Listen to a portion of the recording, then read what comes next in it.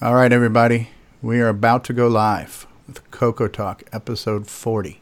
We're going to do it live in 3, 2. Hi, this is Dale Lear, designer of TRS-80 Color Baseball, and you're listening to Coco Talk.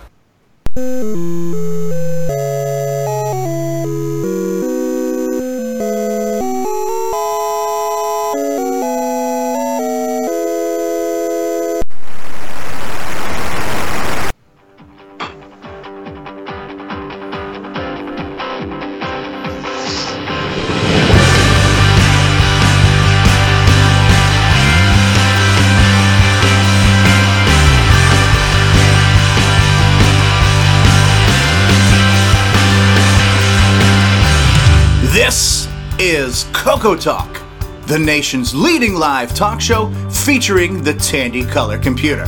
With your host, Mr. Gameplay Goodness himself, Stevie Stroh.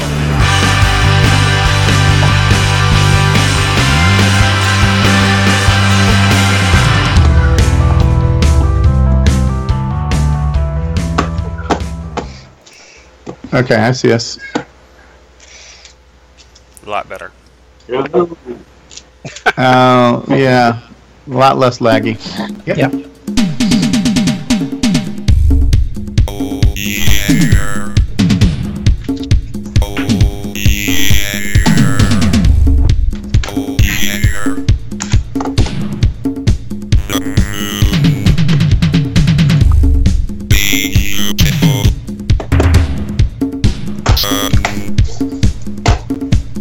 Even more beautiful. Ow, ow, oh yeah. Ow, ow, oh yeah. Ow, ow, oh yeah. What is love? Baby, don't hurt me. Don't hurt me no more. Baby, don't hurt me. Don't hurt me no more.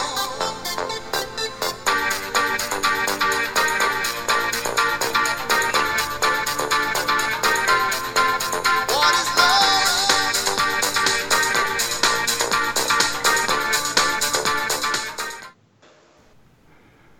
All right. Happy New Year, everybody, and welcome to episode 40, the New Year's Eve episode of Coco Talk Live.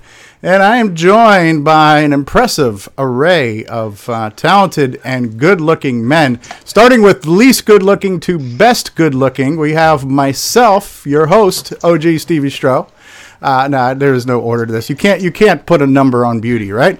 So who do we have with us today? Well, we have Grant Leedy. Happy New Year, Grant. How are you? Doing pretty good. Just a little chilly today. All right. We have from Canada, D. Bruce Moore is in the house. Howdy. All right. Howdy. From I mean, how's it going, eh? how's it going, eh? It's going pretty good, eh? From sunny Southern California, Mr. Steve Bjork. Happy New Year, sir. Happy New Year's all.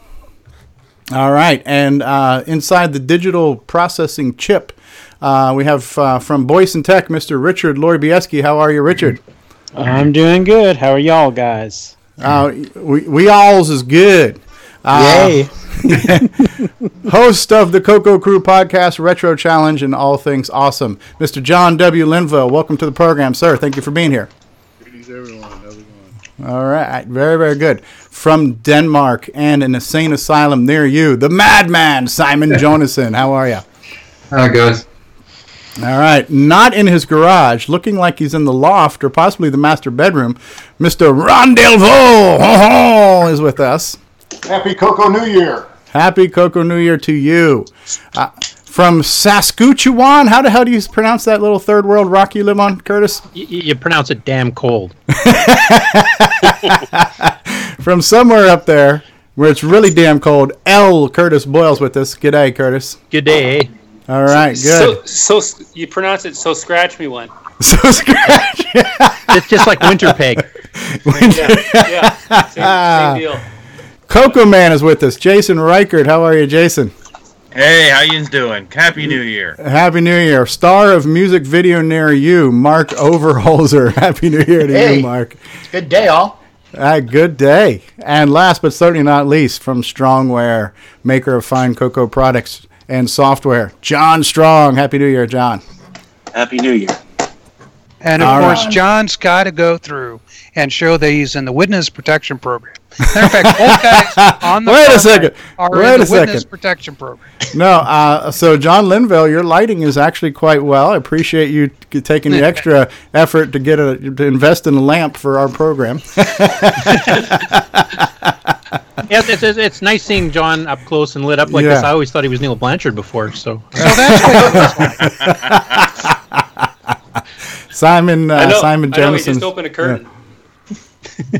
Oh man, yeah. So maybe one day we'll have a tech segment on proper lighting for video programming. So Do you want better light? yeah, what is it there, Simon?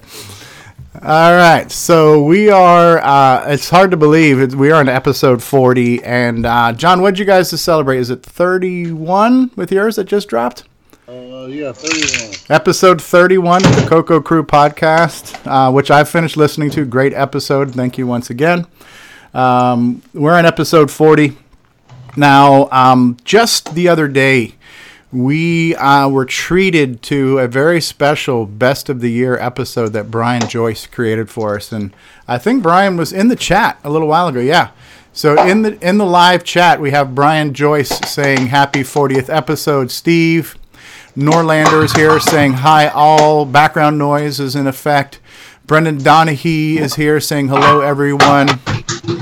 David Ladd's in the live chat. So we don't have David Ladd with us on the show, but he's with us in spirit and in chat. So thank you all for being here. David Ladd says happy New Year. So yeah, it was quite the surprise that Brian Feiscap just joined us too, Paul Fiscarelli. So Brian Joyce created our best of 2017. I couldn't have done a better job myself. So did you guys The get a best chance part to see is it? none of us had to do any work for it. He did. Yeah, it was great. It was great. So I want to make sure I give credit where credit is due there. That was great watching that. That clip that I played at the top of the show, the Oh Yeah clip, that was classic too because Brian had produced that little segment. That's a very iconic 80s track. And what's Simon? What are you doing there, Simon? You got the flashlight out? You're gonna tell ghost stories. So Brian had produced that little clip or the audio portion of that, and then he found some video and he actually made that music video. So I thought that was cool. When I saw the video and I saw our heads bobbing, that just made me think of Night of the Roxbury. So I came up with the second one on that. So inspiration fuels inspiration there. And so yeah, great way to start off the show. I love hearing the new theme song too. It really kind of pumps you up. And, and the show goes completely downhill after that theme song, but at least we start off high energy. It's been a great Coco year. I'm going to shut up now, and I'm going to let you guys go around the room, and why don't we just say hi and say what we're happy about for this year and maybe what we're looking forward to next year. And maybe Coco resolutions, too. Ooh. Who's starting? Steve, you pick. Who starts? Oh, man, you're putting all the pressure on me now. All right, How about Grant Leedy? Well, I am glad that I got back into the Coco this year. I got to meet a bunch of great guys, mainly the ones that are showing up here on the Coco Talk, and plus the ones that I met at Coco Fest this year. Haven't gone since, 2007. Had a great time at Tandy Assembly. Looking forward next year to grow my collection, learn more, and to meet more people, and hopefully program a couple games. I'm in competition with Steve now, so. Very cool. Which Steve are you in competition with? Are you going straight for assembly? That's funny. Both. Nick's We'll take them both on. Whoa. Nick's in the live chat saying, Little does he know what he's talking himself into.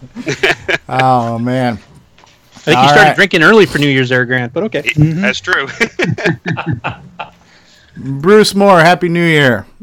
Happy New Year. What are your fondest memories and what are your forecasts and wishes for 2018? Fondest memories. Well, let's see. I'd say, I kind of got to say Forest of Doom launch, etc. is my fondest memory, but actually I don't think it is. I think my fondest memory is watching you and Nick Barentes laugh your faces off when you watched that OS9 plug commercial. that was one of my favorites too, I have to admit. That was good. It's just very infectious, and it's like, and then the whole ease of use came out of that, and the catchphrase. That I think that was probably the number one, but not. It's you can't pick one, right? So. Yeah. But that one. I mean, so launching my game has been great, but that one sort of just hits you right between the eyes. So, and so as far as Coco resolutions, I've been hinting at this idea I've got of doing a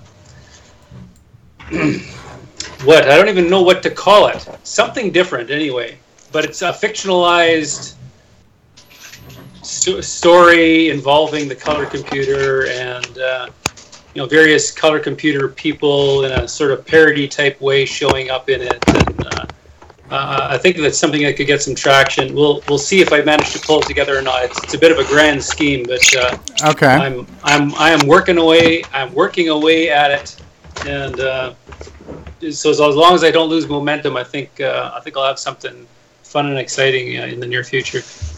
Very cool. Very, very cool. And what about you, Mr. Steve Bjork? Fond memories of the year, and what are you looking forward to next year? Well, I've been kind of on the outskirts of the Coco on the face group for a while, and all of a sudden I get kind of yanked back into the community.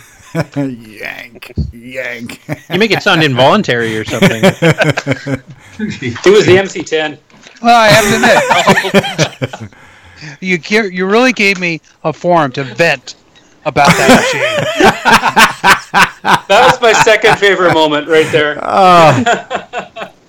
I mean, it's just there's so many things I can vent, from why go backwards, and more importantly, why kill off the deluxe color computer for that piece of, whatever. That's a doorstop.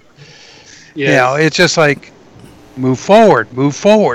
But still, anyways, no, I just had a lot of fun getting back in here between your show, Discord. I mean, there's a bunch of us late at night. We just chat and have fun, and it's a bunch of BS that we talk about, but it's a lot of fun.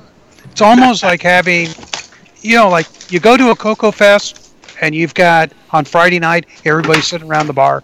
That's what it's like. Yeah, that's exactly what it's like. Yep.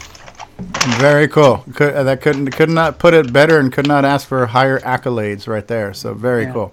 And one more thing I want to add is still working on the interview that we're going to do together, and I have to admit, I've been digging up stuff I completely forgot about in regards to the Coco, and it's going to be interesting. That's a good teaser. Good. Yeah. Good. Excellent. And David Ladd says, yes, I enjoy voicing with everyone on Discord. And we do too, David, especially when you bring out the creepy voice, which is pretty much all the time. But actually, for a while, on Discord, he was the whipping boy. Everybody made fun of him. And then I vented about the MC10. Now that's the whipping boy. And it can't defend itself, so. I can defend it. Okay. Richard Lorbieski of Boyson Technologies. And whoever's at the dentist's office right now, can you ask him to... Oh, that's the crickets there. Sounds like a dentist drill. Oh, no, it's good crickets. Come on. All right. All right, anyway, enough of the crickets. No, actually, I guess the highlight is just getting to meet all you guys. It's been a long time since I've been to a assembly or get-together. Tandy Assembly, that was the first time I went to a fest. The last time I've been to one was back in '92, back in Atlanta. So it was great that was probably the highlight. And I guess for the next year is really concentrate on getting some of my projects off the ground and getting them out, so we can all enjoy them. Excellent. And also to finish the bedroom too. So the wife is getting all over me on that. So wives have a way of Coco's doing embedded that. in the walls, right? Yes. No, it's one of those bad things when you start renovating and you get that feature creep coming in because. Started tearing things out, and I said, "You know what? I think we need to do crown molding now." And then, have to delay it some more. I wouldn't complain if the wife was getting all over me. Yeah. Right. But you can't forget about yourself in the room. You got to run the coaxial cable, the network wiring, all the other things that make a life worth living that's high tech. Oh yes, absolutely. In the bedroom. Yeah. Everywhere. Well, no, you start in the bedroom, and then, we've got this great stuff in the bedroom. Let's put it in the room next door. And next thing you know, it's all through the house, and your wife all of a sudden says, I don't remember authorizing all this. It was bits and pieces. Well, no authorization needed. Right. Well, actually, our main coax comes in through the bedroom, and I need to reroute it because I wanted to set up like a little server room closet, and got to do that, and then see, there you go. Run it throughout the house. I got Cat 6 cable, so there you go. That was when I upgraded my internet and everything else. I did the same thing. I ran Cat 6 through the house. I got network outlets on every wall. You can't live without it. Very, very cool. John W. Linville. Well, we did hear some of our roundtable discussion, but I'm sure we can give a short version of what our fond memories are from this year and maybe some of our hopes and dreams for next year. Well, I'm really glad that Tandy Assembly was not a flop. So that was good. Had a time at Cocoa Fest as well. Produced a bunch of episodes of Cocoa Crew along with Neil and Mike, so that was good. Mm-hmm. I don't know. We've seen a little temperature flare from time to time. That's always fun if you're not in the middle of it.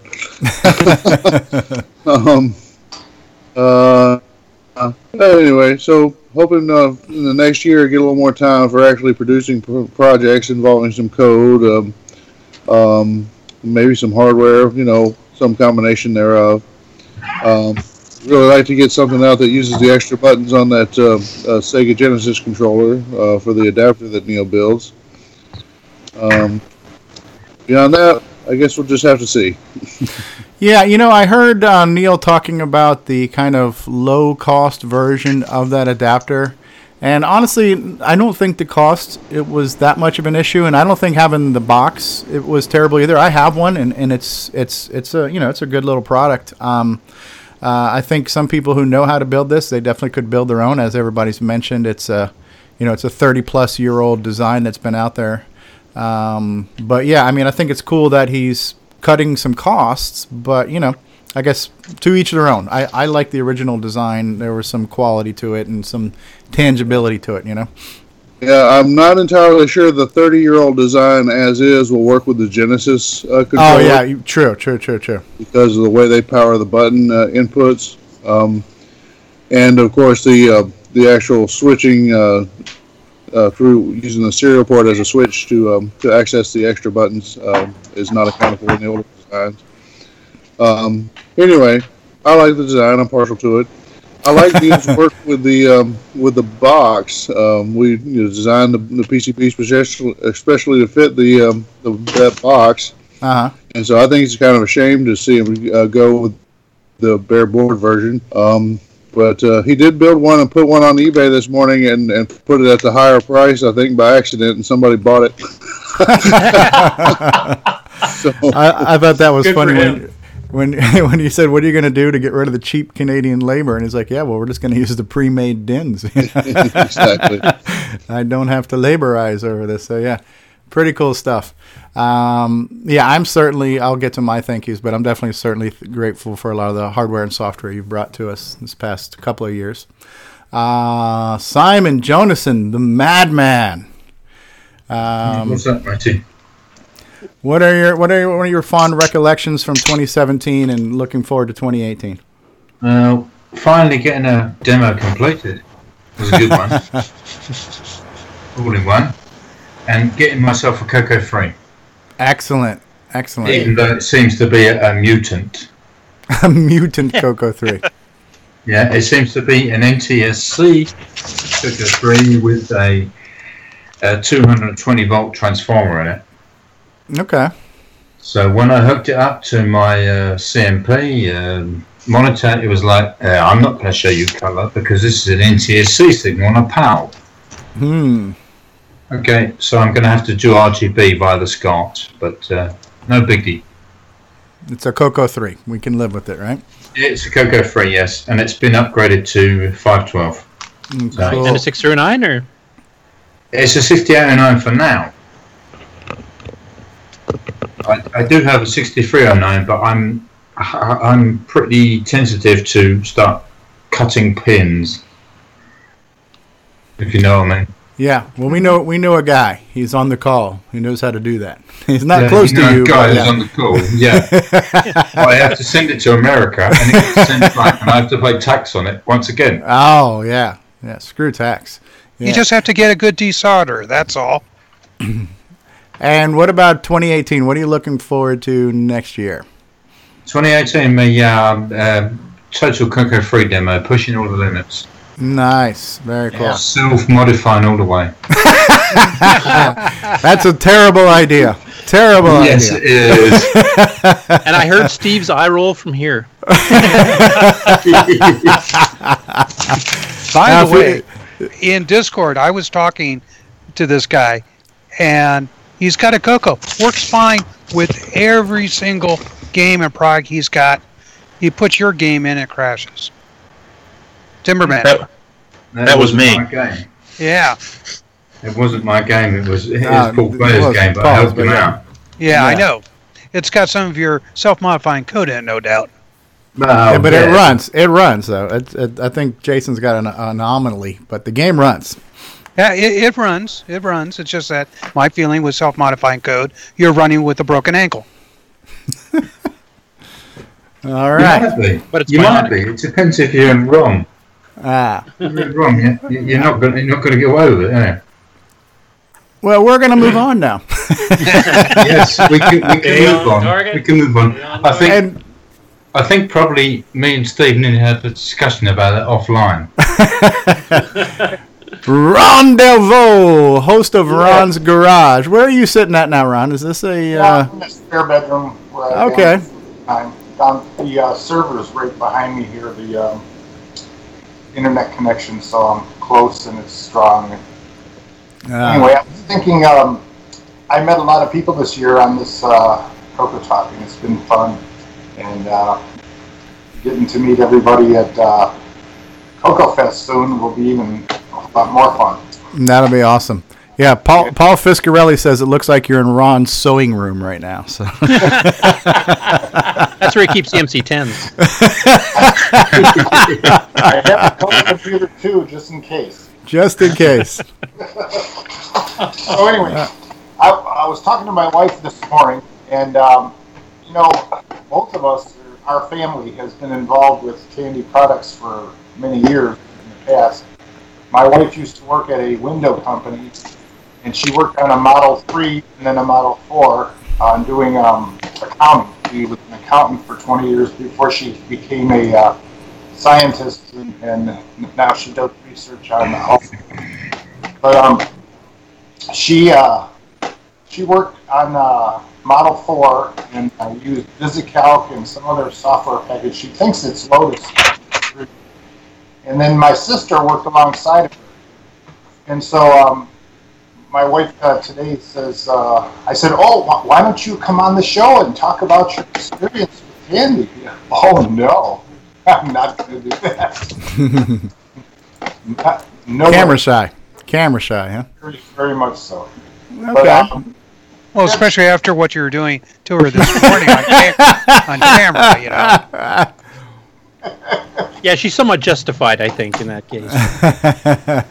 So, anyways, this next year, I'm hoping that Ron's Garage will turn into something interesting. I thought maybe in the beginning of the year I would show either doing a little video or maybe just showing on the video how to throw your color computer together and use a regular TV to hook it up, and then maybe even use if you have a color computer 3, what you're supposed to use to make it work. The new SDC board. Yeah.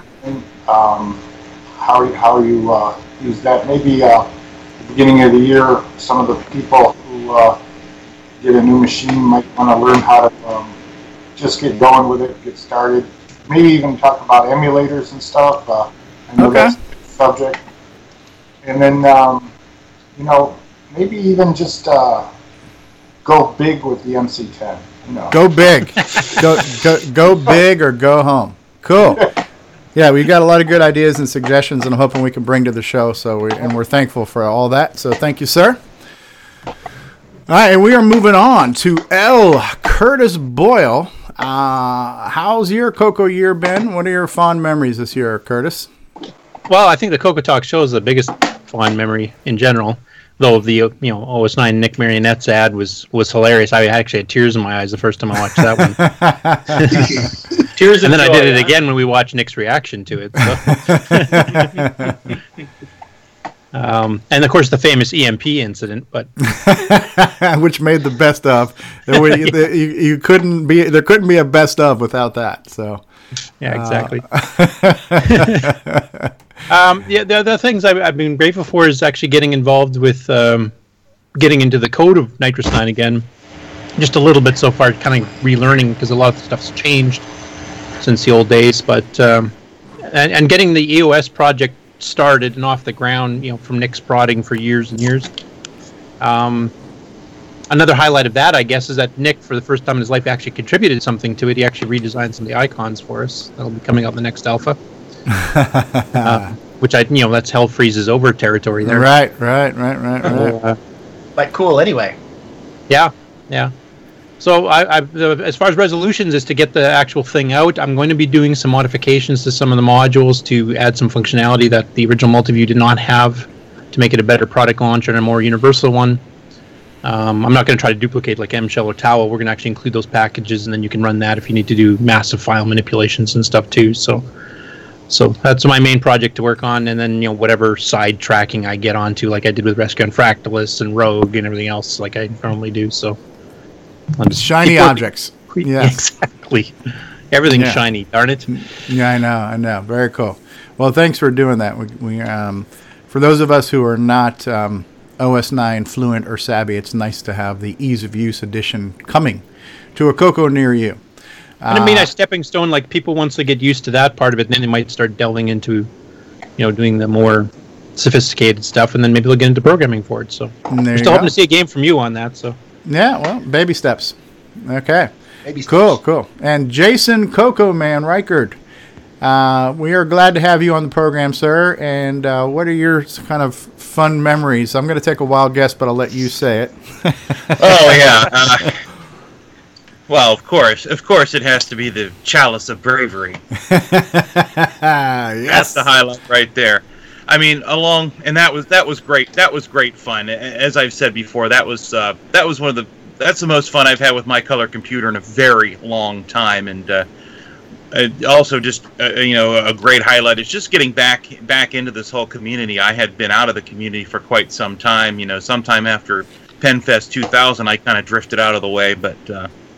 It's been a year, and as far as next year goes, I'm really looking forward to finding out about Tandy Assembly before it happens, not a week after it happens.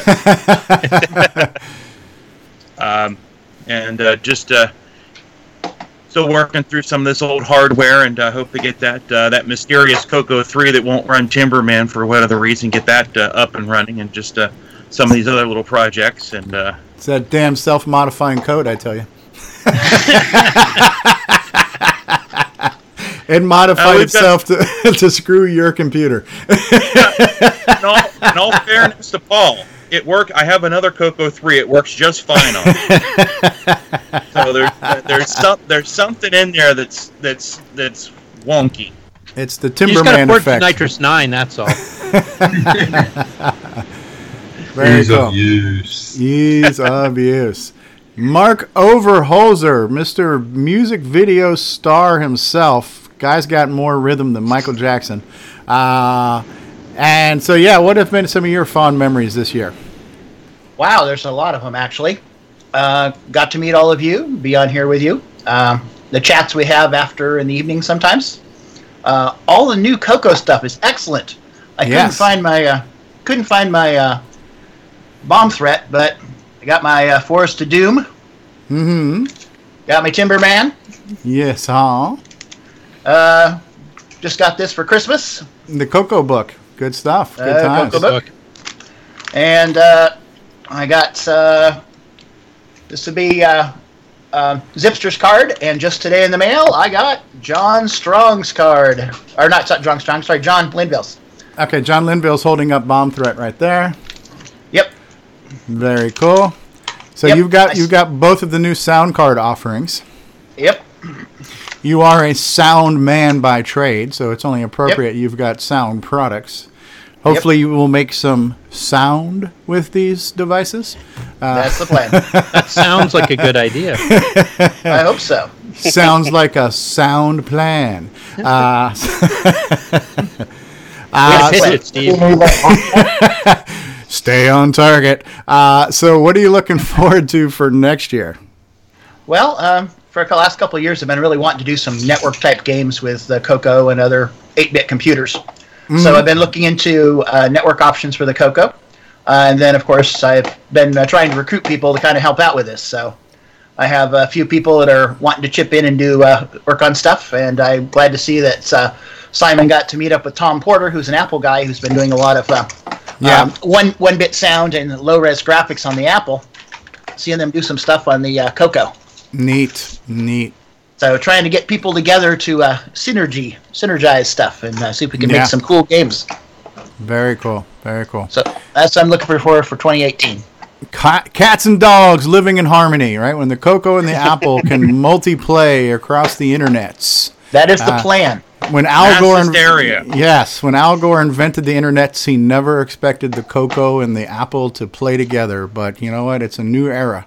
So, very cool. Now, in the live chat, David Parrish says, thanks to everyone for sharing all the great conversation.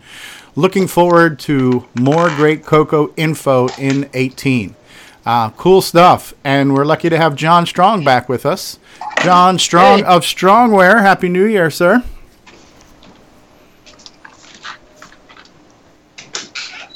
Or maybe not. All right, we might be losing John Strong. Hopefully he'll come back. Is he back? Okay, I should be back on. All right, John Strong, welcome. And what are some of your fond memories of 2017 and looking forward to 2018? Be able to do Coco Fest. And looking forward to finishing some games and coming up with some new ideas for things. Nice. Done some nice cases this past year. And we've seen them. They look fantastic.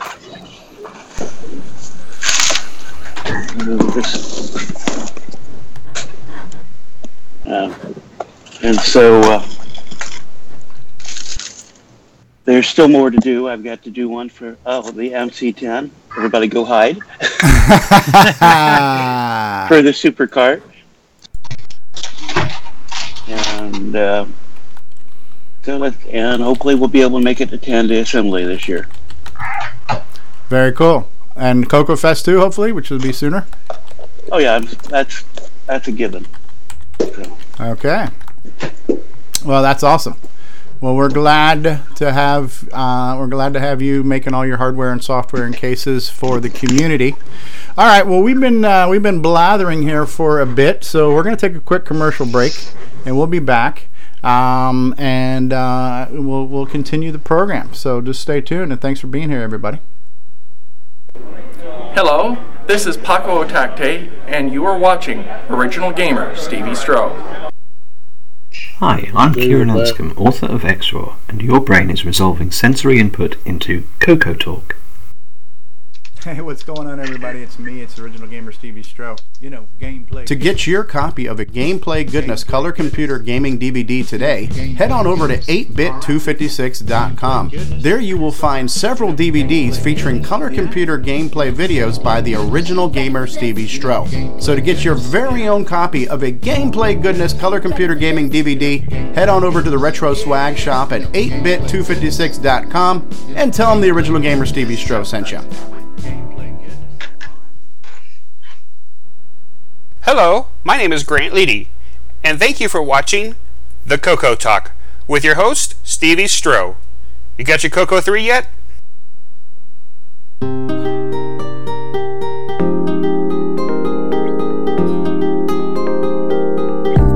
can you catch all the latest news and information about the Tandy Color Computer and Compatibles? Oh yeah, I'm talking about the Coco Crew Podcast. Dig it each month.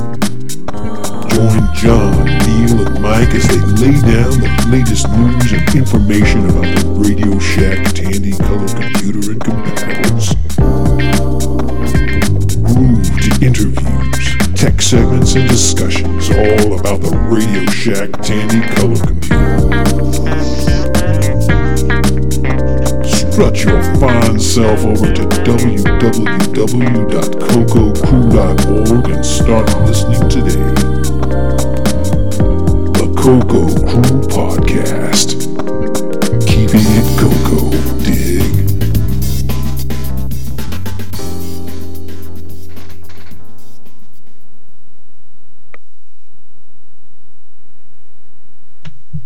You gotta love that Myro content, and there was more Myro per square inch in episode 31 of the Coco Crew Podcast. There was so much content in there. I don't know how the guy can squeeze out the stuff he does. I mean, every single production, it's quality, it's entertaining, it's informative. I mean, the man is a genius. He's an artisan. He's a true talent. So it's kind of like the exact opposite of our show. So I would like to very quickly raise a Coco Talk mug glass that you can get your very own copy of on 8bit256.com. But I would like to raise a Coco Talk mug to Myro and all of his awesomeness, because Myro is one badass mofo, I have to say. So yes, to Myro and to the Coco Crew for providing us years and years and years of entertainment. There's Ron Delvaux holding up his mug. We're all holding up our mugs. So raise a glass to Myro. I'm sticking with the official drink of the Coco Crew Podcast. What are you drinking there? What are you drinking there, Jason? You drinking some freaking glass cleaner? It was handy. That explains how you were able to solve Forest of Doom. You did some performance enhancement there. I want to call shenanigans on this one here. We need to piss test this guy here. You might get the other mug now. Oh man, awesome. So yeah, I'll save mine for last now. So yeah, what am I thankful for? Well, I'll start off by saying I'd like to thank God. And without him, nothing would be possible. I would like to thank my parents for conceiving me. And then I would like to thank the color computer, because without the color computer, I would not be the scumbag that I am today. I would be some other scumbag, probably a blue-collar scumbag. So thank you, Coco, for making me a high-tech scumbag. And I'm thankful for finding the color computer community and the Coco Crew podcast and the Facebook group, and then Coco Fest and Tandy Assembly, and then this program, and all the people we have met and we continue to gather with. It's overwhelming. It's surreal. It's amazing. And what I'm looking forward to for 2018 is to release my first ever public Coco game, because I made a bunch of them as a kid in BASIC, and I'm working on one now. And I do want to learn some of the new things that are floating around right now, like this compiler, whatever the heck it's called. So CBasic 3. something like that. So yeah, it's been on my radar, and it's been on my to-do list to finish my programming in BASIC series, start a project, and then evolve this project through iterations. To first do it in BASIC, and then hybrid assembly, and then assembly. Ever since I've discovered that we have the ability to put something on a ROM cartridge, I want to have something on a ROM cartridge because we can. And I believe a new Coco game belongs on a ROM cartridge. So my goal will be eventually, when I have a game that's worthy enough to be on a cartridge and it runs fast enough to be, comparable to a commercial Coco game of the 80s, I want to release a game on ROM cartridge. So that's my goal. And Steve, when you get on that cartridge, I'll show you the copy protection routines that we used to use for ROM packs. Okay. That way you'll be completely official. Tandy quality. And of course, you'll have that self-modifying ROM code too. So that's one of the things that I'm looking forward to is to finally have a Coco product that I can create and contribute, because what we're all talking about here is how many games and how many products have been released. There's a lot to be thankful for between all the new products. John Strong has got a bunch of them. John Linville has got a ton of them. Simon Jonason is bringing a lot of demos to us and helping everybody else make their games. Like Simon helped Lee Patterson with Bouncy Ball, and he helped Paul Thayer with Timberman. We've got Rick Adams creating stuff. He helped me too. Yeah. So Bruce Moore, yes, with the SG edit and other routines. So so Forest of Doom. There's a lot of new Coco games that I'm thankful for, and I think the only thing I wish there was more of was more Coco games. And so hopefully I can throw at least one into the pile. So that's my plan for next year. And at some point in time today, I will show you guys the latest update on my demo of Cosmic Aliens, because I do have an updated tech demo with some actual animation. So the kind of world premiere of the project in progress, so to speak. So that's all I have to say about that. Just my good friend Mr. Gump would say. And what else we want to talk about today, boys and girls? I want to play with this. What do we got here, Simon? What is that? What is that? Is that the SGM? That's the Ed's sound cartridge. Ed's sound cartridge. PSG. Okay. Coco PSG. PSG. I get the initials confused. Yeah. Okay. PSG. So I want to play with this. Okay. Steve, we're going to have to start coming up with some sort of registry for all these acronyms. A programmable sound generator, which is actually the AY chip in Guys. It's like what's in the SSC, just a lot better implementation. Okay. So there goes all the acronyms. Because it's direct access, e.g. one register per port and one register for the different ports. So it's a wicked piece of kit, and it's got the digital sticks on it as well. Okay. So it's like an Atari joystick or a C64 joystick, where you just have digital switches. Right. Yeah, it's got a lot of features packed in there. Yeah, and it's got 512K of RAM and 512K of flash. Okay, this isn't by any chance you're not getting a kickback on this product placement promotion here, are you? Not at all. Because I actually done stuff for John Linville's sound cart as well on MAME. Yeah, so, I'm messing with you. We're here to promote everybody. Yeah, you're messing with my head, aren't you? Everyone's messing with my head. Now remember, when you do your self-modifying code, only do it in the RAM. If you do it in the flash, you'll wear out the bits in the flash. Am I the new whipping boy? Simon, that's somebody who's got graphic artist skills. You need to draw like a superhero version of Simon. We're gonna call him SM, self-modifying man, or something. Just score 370. No, score 6809 on Timberman. All right, well, we do have something to share here. We've reached a new milestone on our audio podcast downloads. We have reached 3,900 downloads. That's a pretty cool milestone right there.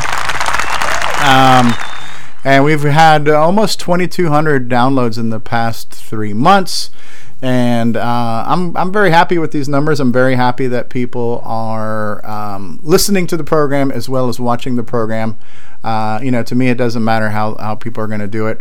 What are some of our most listened to episodes right now? Well, right now, ease of use is one of the let's do all time. So right now, the Tandy Assembly pregame show is the most listened to episode, followed by Nick Morentis' Pac-Man update and the Basic 09 talk. Ease of use comes in at number 3. The Coco hardware discussions, where we talked about real hardware and emulated hardware, comes in at number 4. The Tandy Assembly wrap-up show at number 5. I sound like Casey Kasem on the charts here, yeah. New Coco Games comes in, and then Community Chat, Ron's Garage, and Forest of Doom teasers on the list. Podcast Announcement, episode 21. Ron's Retro Video, where he showed off his computer club. Grant's Newbie Question. An introduction to OS 9 and Nitrous 9 is number 9. And number 10 in the top 10 list is Coco Talk After Dark, episode 1, which happens to be the only episode that we've got so far. When we look at some of the views we've gotten for some of our most recent episodes, pretty nice here on the view count. So our Forest of Doom, so Timberman episode had 117 views. The Forest of Doom live stream and contest, 106 views. And that was episode 38. We had a couple of live streams of Forest of Doom that are in like the 75 view count. Our Christmas Eve episode just shy of 92, just shy of 100 views there, 92 views. And the Best of Coco Talk, which was just released, I think, yesterday or so, already up to 54 views, which is very cool. A little bit of feedback here. We got Scott Haley said Merry Christmas to you guys on our Christmas episode. Craig Madsen came across one of my programming and basic videos saying, I hope this series continues. And so, yeah, we got some comments there. We got some feedback there. So thank you, everybody who's been watching the show and listening to the show. I'm glad people are enjoying the program. Yeah, it's good to hear. It's good to see you're getting like about, the podcast was up to about 700 downloads a month now the last 3 months? Something like that. Yeah, it's more than 100 downloads per week of the podcast. I mean, that's all episodes combined. I presume that's still pretty good, though. Yeah. So people are listening. That's kind of cool. The best part for them, of course, they don't have to see us. Yeah, right. Got a face for radio, kid. And just out of curiosity, Grant Leedy. Oh, by the way, nice shirt there, Grant. Well, thank you. Yeah. Do you have a newbie question of the week for us this week? No, I do not. Not a newbie question, but I do have a question of the week. All right. Do you want to go ahead and ask your question? Sure.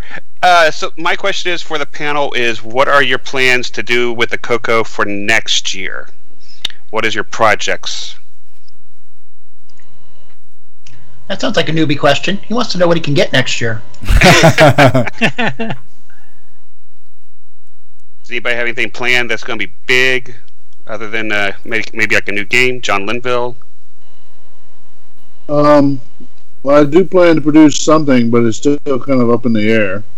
I've got 2 basic ideas in mind, but like I said, my biggest, 3, I guess. My biggest objective is to get a something out that uses the extra buttons on the Genesis controller. So everybody, go ahead and buy your adapter from Neo. But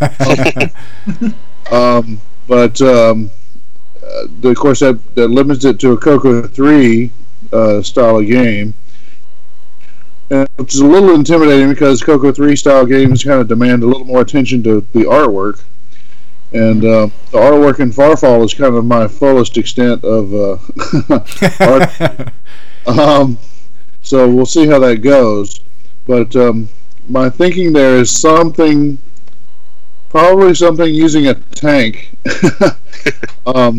and maybe something that pushes around squares or something. So somewhere between Bomberman and Pingo or something like that, but with a tank. Oh, cool. We'll see how it turns out. The other thought has been for like a Coco 1 or 2, an implementation basically of River Raid, something similar to what's on the Atari. Oh, neat. But I have put more thought to that over the past year, but I haven't written any code, so we'll see how it goes. Cool. Hey, John, you know that you don't have to use the 16-color mode on a Coco 3. You can use a 2-color or 4-color mode. Well, it's true. I just I feel like people expect more. That's all. Very cool. Anything about new hardware-wise that is going to overtake for this next year? Anybody think? I think we need a third or fourth sound option. Yeah. Oh, they're coming. They're coming. Like the MC-12?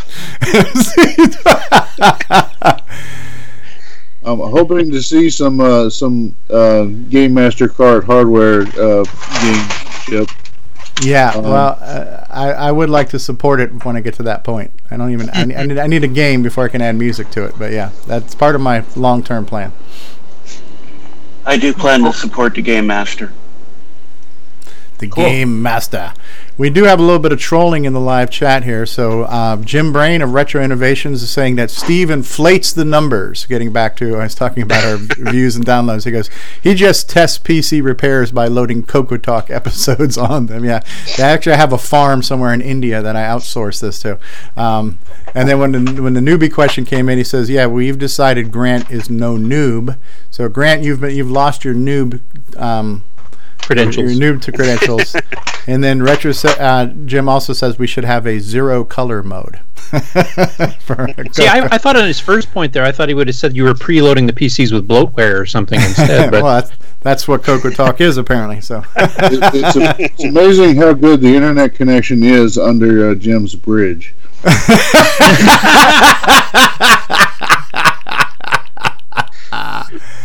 Especially with all the tinfoil he has, to protect things from surveillance. Is that now officially a Linvillism too? I gotta check. I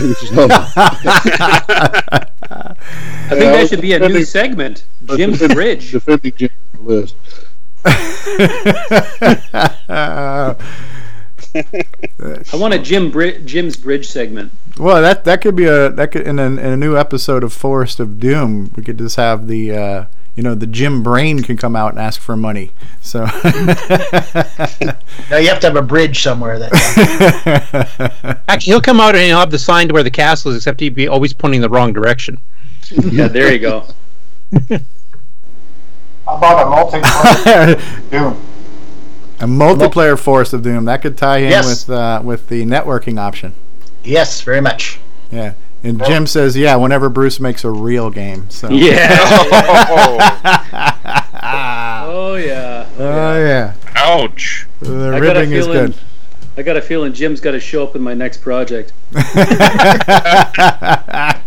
Fair is fair. You have to make an extra RAM project, though, to hold all of his ego, so... Right. Probably require 8 meg or so. I was surprised to see OS9 fanatics in the Forest of Doom instead of maybe some MC10 fanatics or something. They'd be too easy to beat. Yeah, there aren't that many of them. You're being attacked by a lonely, small little MC10. Right. Well, we missed our girlfriends in here today, too. Oh, yeah. Our adult dating website, sex.com sponsor is not here today. I still think that was Jim in disguise anyway. So.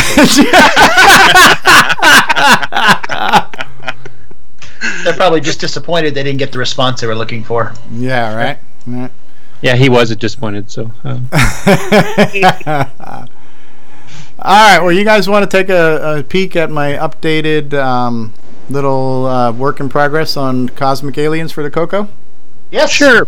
And afterwards, did you want to show a couple clips from the best of that Bill Joyce made? Or do you want to just... No, just let people watch the episode. It's too hard for me to do that. I went ahead and pulled what I could pull from that. What am I doing here? Okay, so here we go. Can you guys see the screen? Mm-hmm. Yep. All right. So what you're going to see, just to set the stage, when the program first loads, you're going to see the image load in, which was drawn from the pixel editor that Paul Thayer gave me. So the first image gets loaded in. You're going to see things turn yellow. As they're turning yellow, that was just me visually knowing that I was getting and putting the right areas of the screen. So those little yellow boxes is just my visual indication, kind of like highlighting or marking off what I've done. And then you'll see the actual tech demo for all of its blazing speed and glory. So are you ready? Drum roll, please.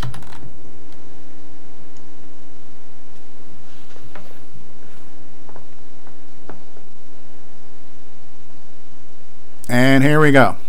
And so now I am able to move my spaceship left and right, and I have 8 unique aliens moving on screen, and this is the exact same logic and pretty much same process I use to do my MS-DOS quick basic version of Cosmic Aliens. Just random generations, picking one of 8 directions and just kind of moving around. And look at the speed. You would think this was assembly by looking at this, wouldn't you? Yeah. Especially that 4-voice music you got going in the background. Interrupt driven, right? So I know you're during rests right now in the music track, but yeah, I've noticed that the masking really works great in this basic program. Yeah, awesome masking. Yeah, very good. Yeah, the only thing I'm doing like right is, there. Yeah, right there. Yeah, stay on target. You haven't made the collision detection yet. Well, they won't collide with each other because they're friendly. They're friendly with each other. Oh. But yeah, so this was just me right now saying, can I put things on the screen? Can I move things around? And we're already starting to see some of the limitations of the speed of BASIC. And so I'm very much looking forward to seeing what this compiler can do. But I'm also just kind of happy that I was able to draw the graphics and make a little tech demo to show that I can move objects on the screen. So this is how everything starts. Getting back to Grant's question from last week, how do you start a game? Well, first I drew the graphics, and now I'm just making little chunks of a program to allow me to move my spaceship, which I had last week. And now this morning I added the ability to move my ships around, the alien ships, so they're moving around. And it's just little pieces, and you just keep adding on to it, and that's just kind of how it goes. So there you have it. This is the latest update on the progress of Cosmic Aliens. I've also started a website for this too, cosmicaliens.com, which I'll continue to show some of the progress on, as I progress on things. I can tell by your stunned silence, everybody here is just blown away. I'm just thinking about a lesson plan for you on how to get these guys to move around in vector patterns. Okay. So you can have sweeping motions. Oh, and like that. Yeah. That would be cool. Remember Galaxian when they had come in and fly in? Yep. Yeah. Exactly. Are you going to have a retro intro with the squares all around the edge? Not the Datasoft marquee, but I will have something like the original one of block letters where it'll say Cosmic Aliens and play a little bit of music and stuff. So I'll have something. Yeah, that's going to be the next tool. Is I'm going to start doing some stuff with Simon Jonassen's tool, the SG Edit, that lets you do semi-graphic stuff. So hopefully by next week I'll have an animated title screen. But I felt it was a little bit more important to get something a little bit more visual as far as the animation and stuff going. Okay, and a question for Bruce, since Bruce has been fiddling with the SIRComp compiler. Yes. From your experience in fiddling with it, how much would that help Steve's program? Well, according to SIRComp, if you're using get input, you can see maybe a 4 times speed increase if that's what you're doing. Okay. So that's cool. And there's a couple of other things in there that could be very useful. For instance, they've added a couple of extra commands that will actually let you use interrupts. So that could come in very handy. For If you background want, sound? Yeah, exactly. And there's a command, they call it a generate command, GEN, where you can actually just drop bytecode right into the program, and you can either use it as data, so you could have all your little pre-drawn ships embedded in there as data statements. Okay. But just the bytes though. You just actually put the bytes. Uh-huh. And the other part is that if you had a little machine language routine you wanted, that you can convert these things to data statements and poke them into memory. That's how we would do it as just basic people. Well, you can take those same bytes, leave them in a data statement, and then you would do a go sub to the line number, and it will execute the code. So there's some interesting possibilities there if you can find your way around the CBasic compiler and moving. You can either use the editor that comes with it, or you can, like I'm trying to do, I'm using Notepad++ and MAME's image tool to keep moving the code back into a disk and compiling it, which is a little tedious, but at the same time being able to just replace a lot of look at the whole thing at once on the screen and in the Notepad is pretty sweet code wise. So yeah, so there's definitely like your project I could see working well. The biggest difference is you have to define the strings a little differently, your arrays. Okay. Otherwise the code looks about the same. No real numbers. That's one thing that's come up here. You have to do something special if you want real numbers. It's assuming all integers stuff, which is where you get your speed, I guess. Okay. Okay. Well, forget puts, you wouldn't need reals anyway. So no. There's documentation and all this stuff's out there. Yeah, there's good documentation for it. Okay, I'll get with you offline on some of that and look at that process a little bit. That's probably where I should go ahead and move over to, because like I said, I'm already starting to feel the speed creep coming in. So and it's early enough in the process where it's not a big transition.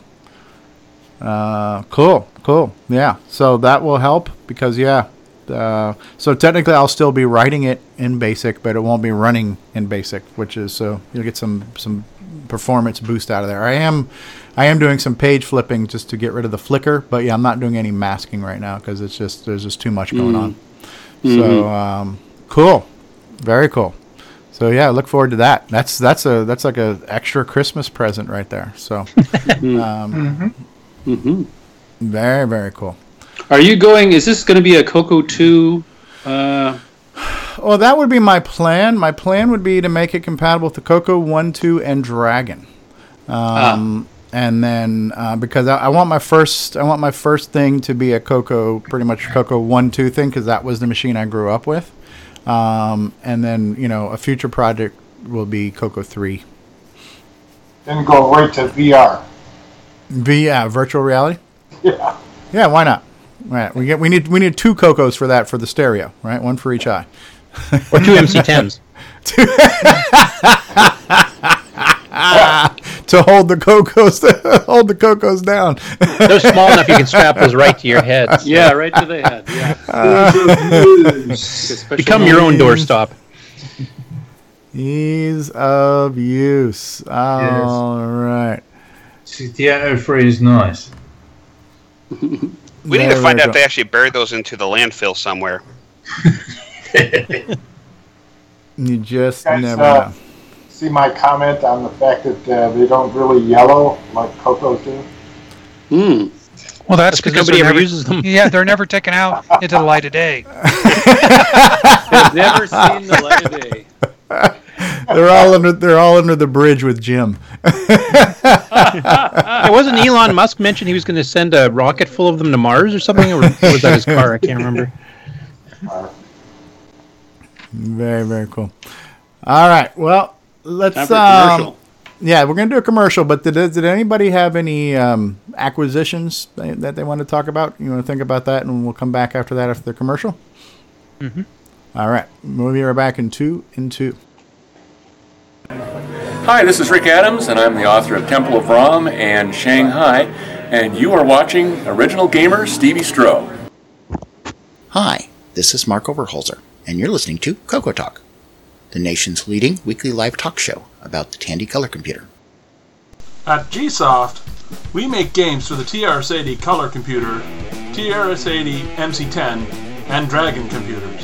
Our basic games cover the range of genres from arcade, to text adventures, to simulations, to 3D dungeon crawls. This is our latest puzzle game from Japan, Fruit Panic. So come on and drop by our website and download our latest games. Hey, this is Bruce Moore, author of Force of Doom, and you're watching The Original Gamer, Stevie Stroke.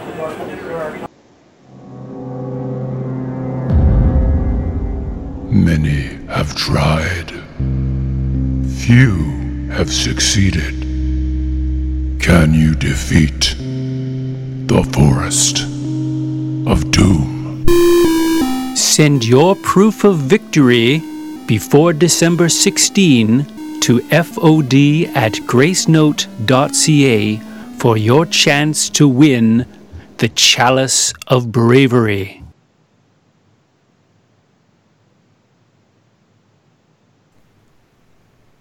Now, is there anybody we know that might have won that Chalice of Bravery?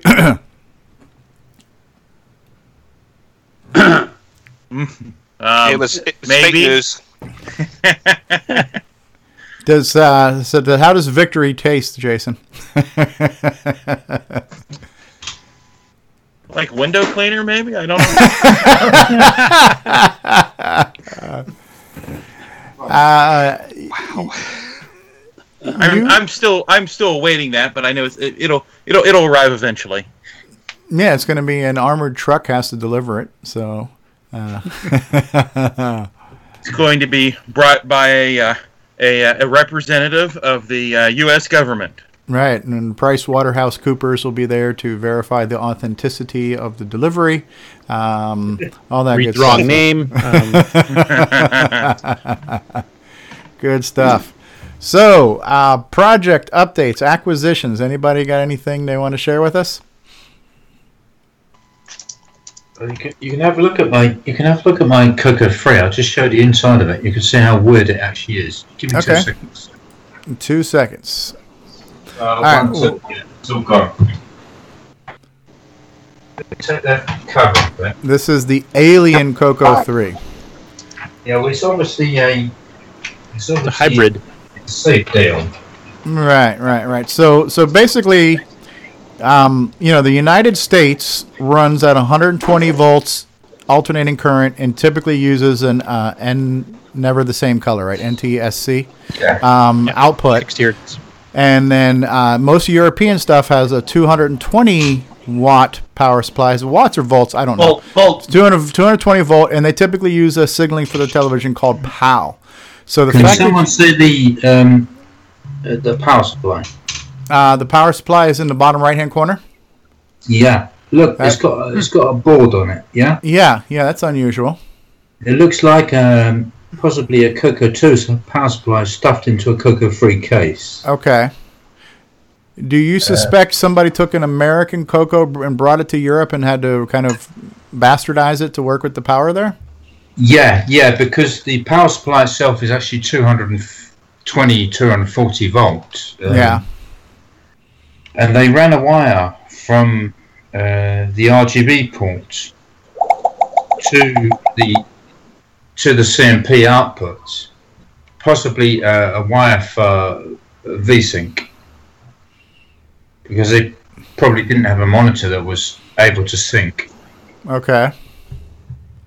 So a lot of custom hackery going on there. yeah, it's definitely an NTSC Coco, but just with a bastardized power supply from somewhere. Okay.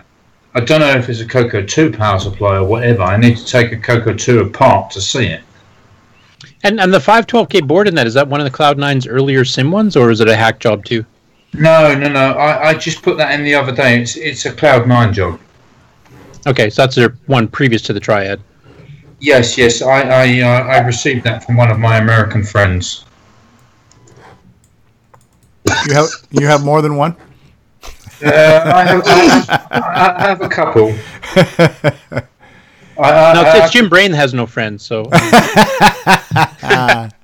I tend to have to buy them. You know?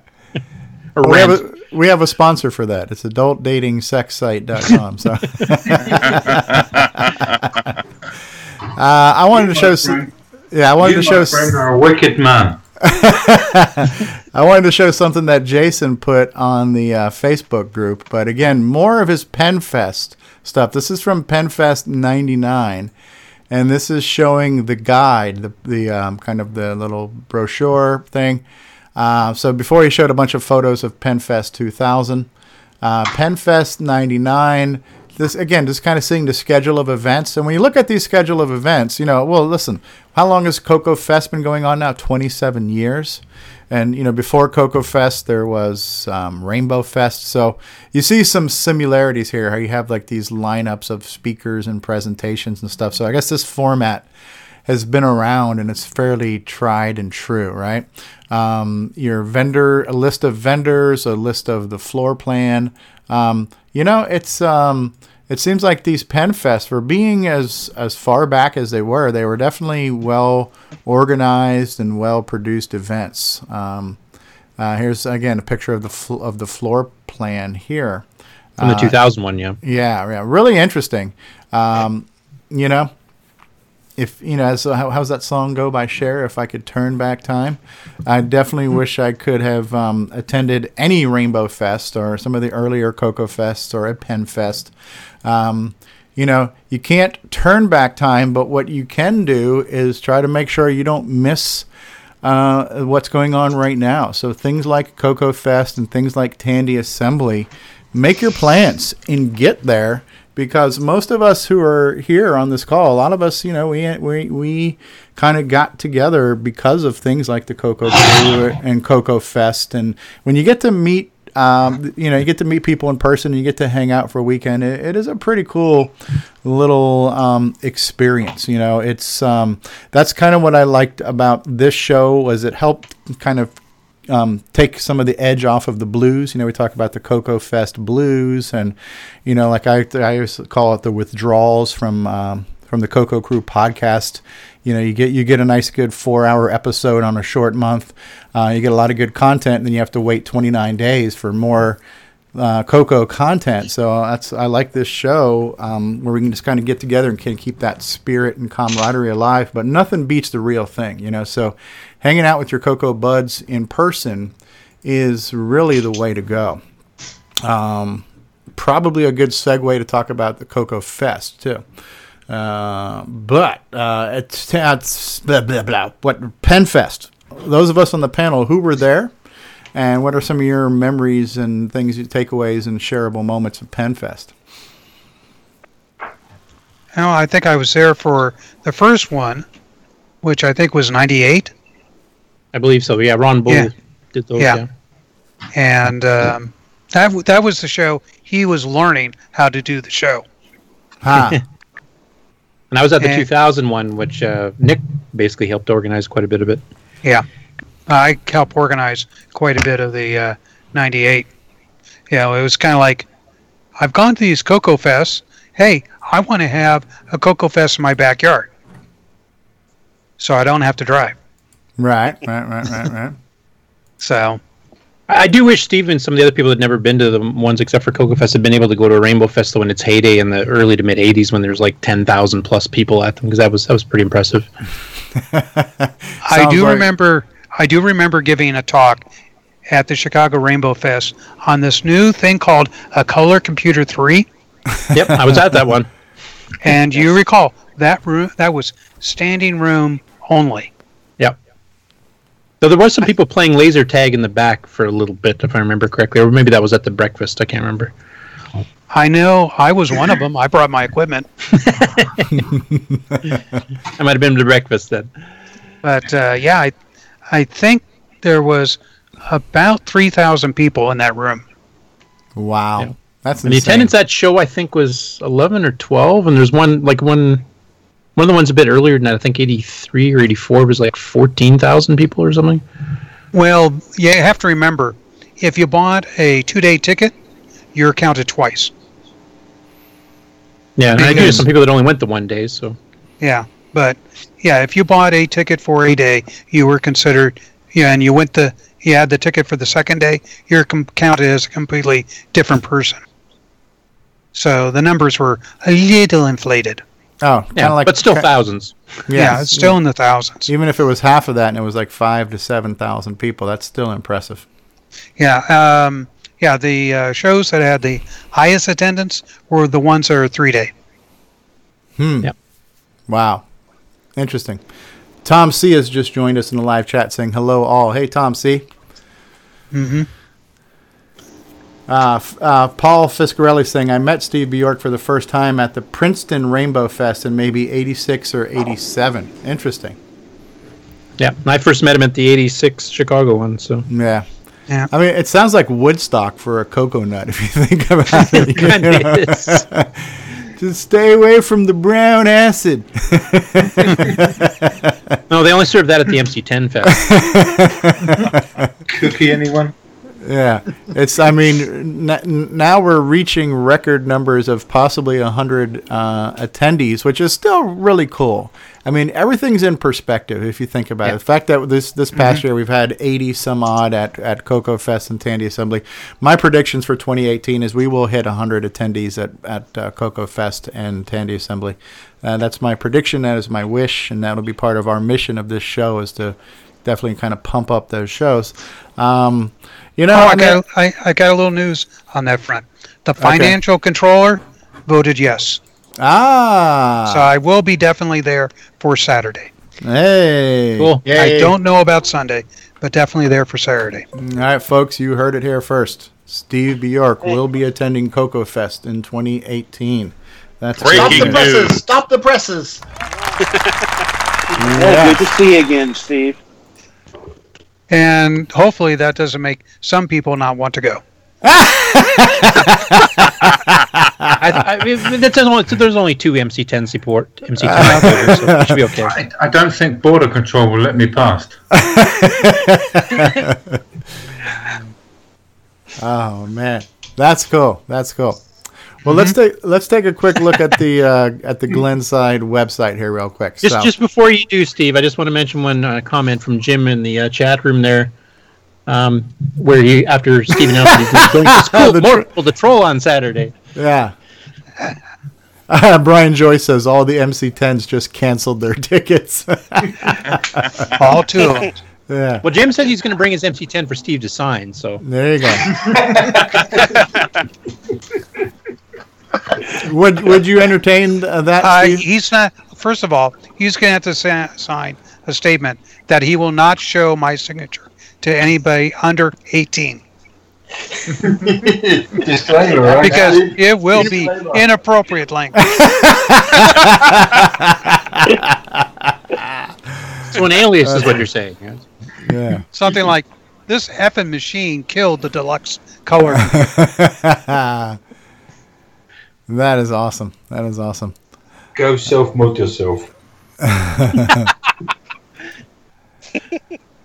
All right, well, let's take a look at the GlensideCCC.com website. This is the Glenside Color Computer Club, host of Cocoa Fest.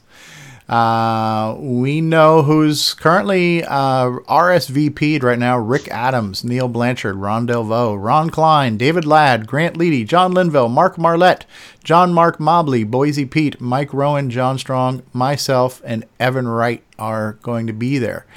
We do have some events lined up. So 6 p.m. is when the club is going to start setting up the area. 7:30 p.m. is if you're an exhibitor. You can start to set up your exhibit. At 9 p.m. that early access will close. This is Friday night. And then usually after that, I imagine some people go to dinner, and then there's usually a late night lobby hangout and drinking occasion there. So Saturday we have an early setup at 7 a.m. Show opens at 9. Our first event here, and this came across by some suggestions we had on our roundtable discussions and a few other things like that, but a booth tour. So rather than kicking things off with a keynote speaker, we're going to take a tour of all of the exhibitors so everybody can kind of show off what they're doing. This also came up in one of those discussions, but lightning talks. where everybody can spend 5 minutes, and we're probably going to have to give a training course on how to speak concisely. But a 5-minute elevator pitch on what your project is or what your table's all about. Very cool presentation by Jim O'Keefe on Keefe with Programming in Fourth. We have lunch. John Strong will be showing off some video game development. 2 p.m. we'll have a live Coco Talk for 45 minutes from Coco Fest. An award ceremony, the no minimum bid auction, which this is the reason to go to Coco Fest. Even if you're anti-social, if you love the Coco, this is like penny stock version of eBay. You can buy Cocos starting at a nickel, right? The on-site dinner is always great. Trivia contest is great. Social hour and the musical jam is great. Sunday, we start off with our national anthem. To be determined talks. A working lunch and Glenside meeting, another auction, and then we close things up at 3 p.m. with a dinner. So things are coming together for the plans for Coco Fest. It looks like it's pretty well organized already. And I know as things are revealed, we'll probably hear about them on the Coco Crew podcast. And if John Linville has any new pearls of knowledge to share with us throughout the week, if he discovers things, you're welcome to share those too, John. Sure. Well, there's one unfortunate update. Boise Pete discovered that he had already made a commitment to something to do with something local to him. So he's not going to be able to make it to Coco Fest. That's why I just changed his picture to Mike's picture on the trivia contest. The other thing that's kind of unresolved, if you go up to the award ceremony, so I'm trying to, so we've had people complain a little bit about the awards are kind of disorganized. Okay. So I kind of conveyed that message and then got volunteered to think of the categories, my punishment. So what I would like to do is have some community participation, both in suggesting the award categories and in nominating and selecting the awardees. And so I'll probably be doing some of that through the Facebook group using their polling mechanism. But so instead of just, basically in the past they've decided to give out the awards and then kind of made up a category to go with who they wanted to give the award to. And so I'd like to actually have some real categories like, most innovative new Coco software or, best Coco hardware vendor or, stuff like that. So I plan to nominate, to create a few suggestions and put it up as a poll. And so if you could vote for which categories you'd like to see, I hope to put out more suggestions than there will actually be awards. So we'll just take the top 5 or 6 or 7 categories and then put those back out for nominations and voting on who should get the awards. That's my plan right now. Okay. If you have any comments on that, I'd love to hear the comments. And otherwise, I'd love to have the suggestions for the categories and for later for nominees. Well, one award that you should have, but you won't know until everybody's there, is the person that came the furthest. Right. Well, Nick? I'm trying to avoid ones that require tabulation on site, partly because I don't want to do it. Okay. So I'd like to be able to resolve the tabulations beforehand. Haven't decided whether we should try to keep that a secret for the big reveal or just go ahead and vote on it openly. That'd probably be a good question to ask what you guys think. Other than that,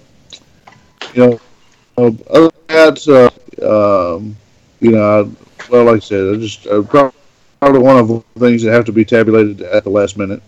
Okay. Well, a lot of award shows, when they get started out here in California for the different entertainment divisions, is that you come up with a list of names of people that you want to win the award to get them to come to your ceremony. It's a little bit like putting the cart before the horse, but the idea is you get the celebrities to stand up there and say something nice.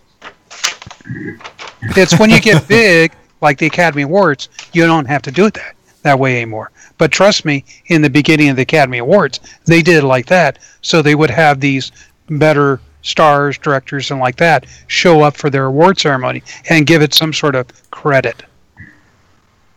That's not a bad idea. I mean, Jim Brain's kind of agreeing with that already because he basically said he'll attend as long as there's a most troll-like attendee award. So, see, working already. Maybe you can have still have the big reveal, but have the nominations known ahead of time or something. Well, that's what you do is you tabulate it, find the person that won, and give them a call and say, "Hey, are you coming out here? Oh, you are. You get an award." You don't show up, you find the next person on the list that will. Right. It's like I said, I already put out that one poll. Do you think people should have to attend to receive an award? Got some feedback there. Some people feel more strongly than others. But I think you should have to attend or have a good excuse. Partly just so that we don't have to figure out how to get you your award if you're not there to pick it up and take it home. Yeah, that's a good point. Also, just an aside, John, I tried to put in or use the link on the Glenside site there to say that I was going to be attending, and I keep getting a timeout error, so you haven't received it, I don't believe. Okay. All right, I'll add you. Okay. And, of course, add me. Yeah, I just did add you, Steve. Okay. Excellent. So how do we keep a... Oh, sorry. Go ahead. Well, I was just the whole thing about awards is, one guy wins it. What about the guys who want to win but don't? What do we, what about those poor suckers? Better luck next time? Yeah. Well, either nobody gets one or somebody else gets one. We need a participation award. Yeah. A participation trophy, right? So yep. I guess that kind of a mug of douche or something, maybe. Yeah. I believe it's been at least 30 seconds, so I'm able to interrupt at this point.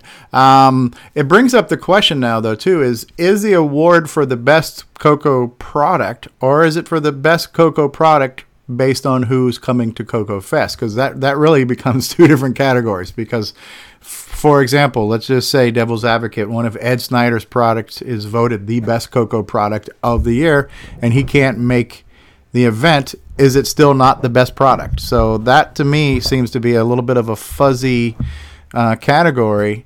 If you want people to be present and attend, obviously that's desirable. But if it's an actual category for the best of something, not everybody's going to be able to. Especially our overseas friends. Yeah. That's quite the expensive trip. Well, do you like it the way it is now, where they just decide who to give it to and then make up a category? No, I don't. Go ahead. Do it the way that you're originally going to do it. I was just kind of mentioning to you, it's something to keep in the back of your mind. If somebody's borderline, give them the award. Yeah, I mean, that's the winning category, I think, for the attend or not, is attend. You have to attend unless you have a good reason not to. Right. And especially when you combine that with must attend, it definitely weights towards attendance. So, I mean, I think people understand what must be present to win means. So, okay. Personally, I'd like to avoid categories that are best. Best. Or best. I prefer more like most fun or most innovative or most useful or something like that. It's a little. It's just a nit for me, but best subjective. Most True. useful. Yeah. That's subjective. Very true. By the way, I just corrected the timeout issue on the contact page of the website. Oh, okay. Thanks.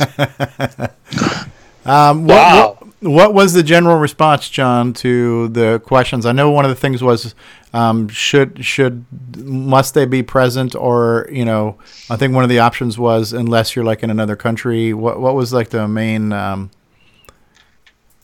There were three options. Yes, absolutely. Yes, with exceptions, and no, not necessary.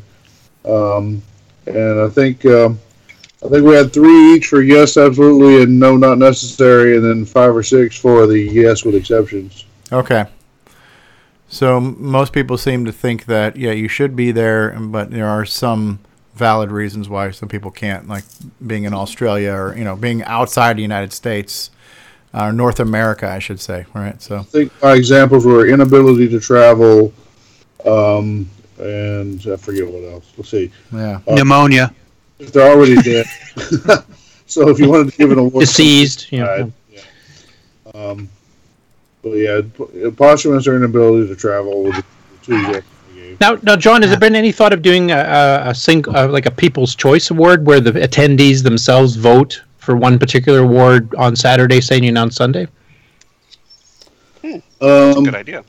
Well, like I said, my only thought was I just don't want to tabulate at Cocoa Fest. Well, as long as we don't use Dynacalc, we should be okay. That's probably the fastest way to get it done at Cocoa Fest, though.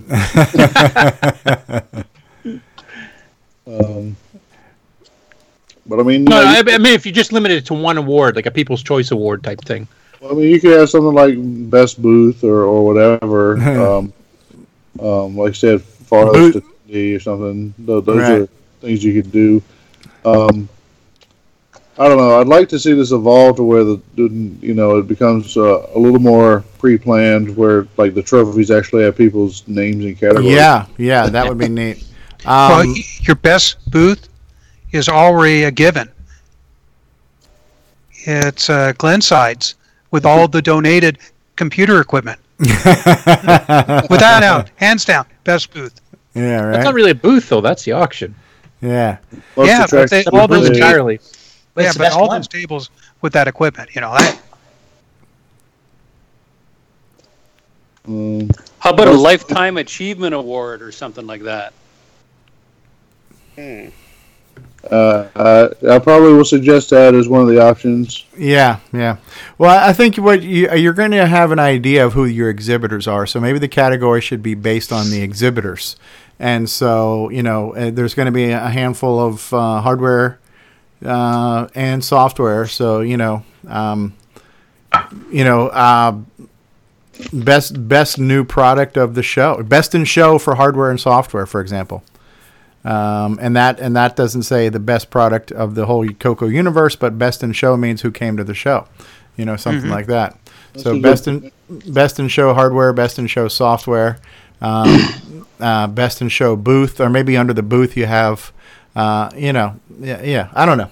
Yeah, it's interesting. So I think it'd be nice to have the categories done ahead of time, so you have names of the trophies. That probably you should have one or two that are done at the show because of stuff that shows up that you weren't expecting. That might warrant an award, and you should get a little troll doll, like those little troll dolls they had, and put Jim's name on it to give that as. Yes, and just bring the best in show. Stuff like best in show is like a car show, isn't it? Because you turn up. Yeah.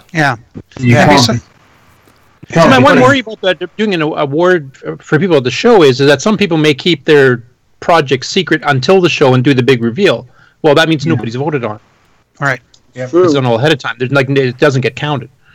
Besides, the best in show, the award doesn't have to have their name. It just has to have best in show Coco Fest 2018. Yeah, exactly. Exactly. And at the end of the day, if you're best in show or not. Right. And that's what they make P-Touch labels for, anyways. Your name here. The worst thing is after the fact. You got the award with that P-Touch on there. You peel out the P-Touch, and you find it was actually for somebody else. But they didn't show up, so they didn't show. So I have a question about the schedule. Wait, I have one more award idea.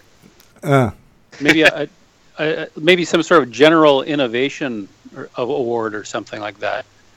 Something broad.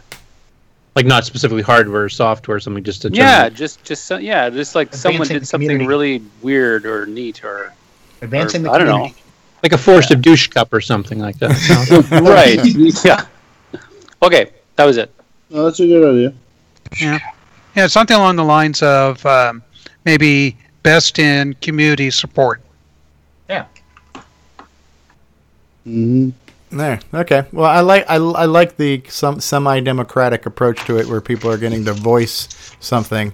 I like the democracy versus the let's just decide who we're going to give them to approach. Definitely like that, but I see there's challenges on both ends of this. You know, coming up with the categories, making it fair and balanced, and not wanting to do live tabulation. So there's a little bit of juggling must take place there, or a mixture of a couple of approaches depending on the award. Right. I mean, there you go. If we use some sort of online voting, the tabulation isn't that big a deal. Right. And so if you use an online voting thing like a Survey Monkey or something like that, then the results will be semi-private. Because a Facebook poll, if you base it on that, people are going to know who the winner is before the event. So something like that online survey is probably the way to go. You know, if you do it at the event, you could just have all the nominees leave the room and everybody raise their hands. A silent auction. Old school. Yeah, right. Yeah. So I see another challenge though with the schedule. How are we going to do a Coco Talk in 45 minutes? Stay on target. We've done one in about an hour, so it'll have to be lightning talk. We just basically introduce everybody and then say we're done, and that's the end of the show. So. Yeah. Hey, John, who's in charge of the schedule? I guess I am. Okay, I'm going to have to talk to you. If you want me to talk at the show, it's going to have to be on Saturday. Okay. Do you want to talk at the show? Yes, and I know there's some people that will shoot me if I don't. Okay. All Won't be the MC10 people. Well, maybe not. The seminar is going to be what's wrong with the MC10. So, you know what award Steve York is going to get, right? We already know. The MC10, MC10 Fan of the Year award. Right? The MC10 Booster Award. That's what he's going to get. Ultimate Hate Award. Steve, is your talking to be on self-modifying code by any chance? Yeah. Oh, guys, come on. The do's and don'ts of self-modifying code. Don't! on an MC10. Well, then he won't care. Go ahead. You know. The only good use I found for self-modifying code was in that copy protection for the ROM, because it would go through and modify the ROM if it detected it was a pirated cartridge. You can't modify the bloody ROM. You weren't the only one to use that technique. You can't modify the bloody ROM, boy. No, of course not. Well, it's called read-only memory. Right. So Paul Fiscarelli says there should be a trophy for the cutest booth babe too. So that already goes to David Ladd. David Ladd. And by the way, what time is the wet T-shirt contest scheduled for? It's part of the booth tour. Otherwise known as the throwing the beer time. But yeah. All right. Let's take a quick commercial break, and we'll be back with this fascinating conversation and many more. Hi, this is Randy Weaver, and you're watching The Original Gamer, Stevie Stroh. Greetings, YouTubers. Atari Leaf here, and you're listening to Coco Talk. Hey, what's going on, everybody? It's me, it's Original Gamer Stevie Stroh, and welcome to a brand new segment of the show that we call the Pandering segment. And this is where we ask you to help support our efforts by checking out our retro swag shop at 8bit256.com, where you can grab yourself a coffee mug like this, or maybe like this, or maybe one of the even cool new deluxe travel mugs, possibly even a DVD featuring some gameplay goodness.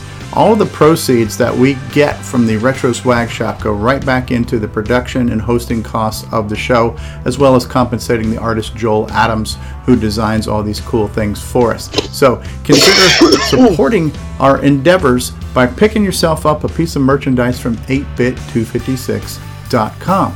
On top of that, if you'd really like to help out the show on a long-term basis, we've got a brand new Patreon site where you can support us with regular contributions, and you can visit us there at patreon.com/OGStevieShow. However, we'll keep it real simple. Visit us on the web at cocotalk.live, and you can get all the information there. And while you're there, why not send us an email to cocotalk@cocotalk.live. We'd love to hear some feedback from you, some suggestions for future show ideas and topics, and maybe even submit a segment or bumper yourself. The show wouldn't be anything without you, and we appreciate all of your support. Yeah, so that segment needs to be shortened up and needs to be punched up, right? A little bit more enthusiasm, a little bit more cowbell, I think is what that little pandering segment needs there. More cowbell! According to our cowbell. little site. So, You'll get yourself yanked again. I wanted to say something about Christmas Rush by John Linville. Nice job. Yeah, it is. It's on Yeah. the... that was a fun one. That was intended to be one out of 3 or 4 mini games all put together with the Christmas themes or whatever, and it just turned into one game. And you done it on the MC10 as well. Yes.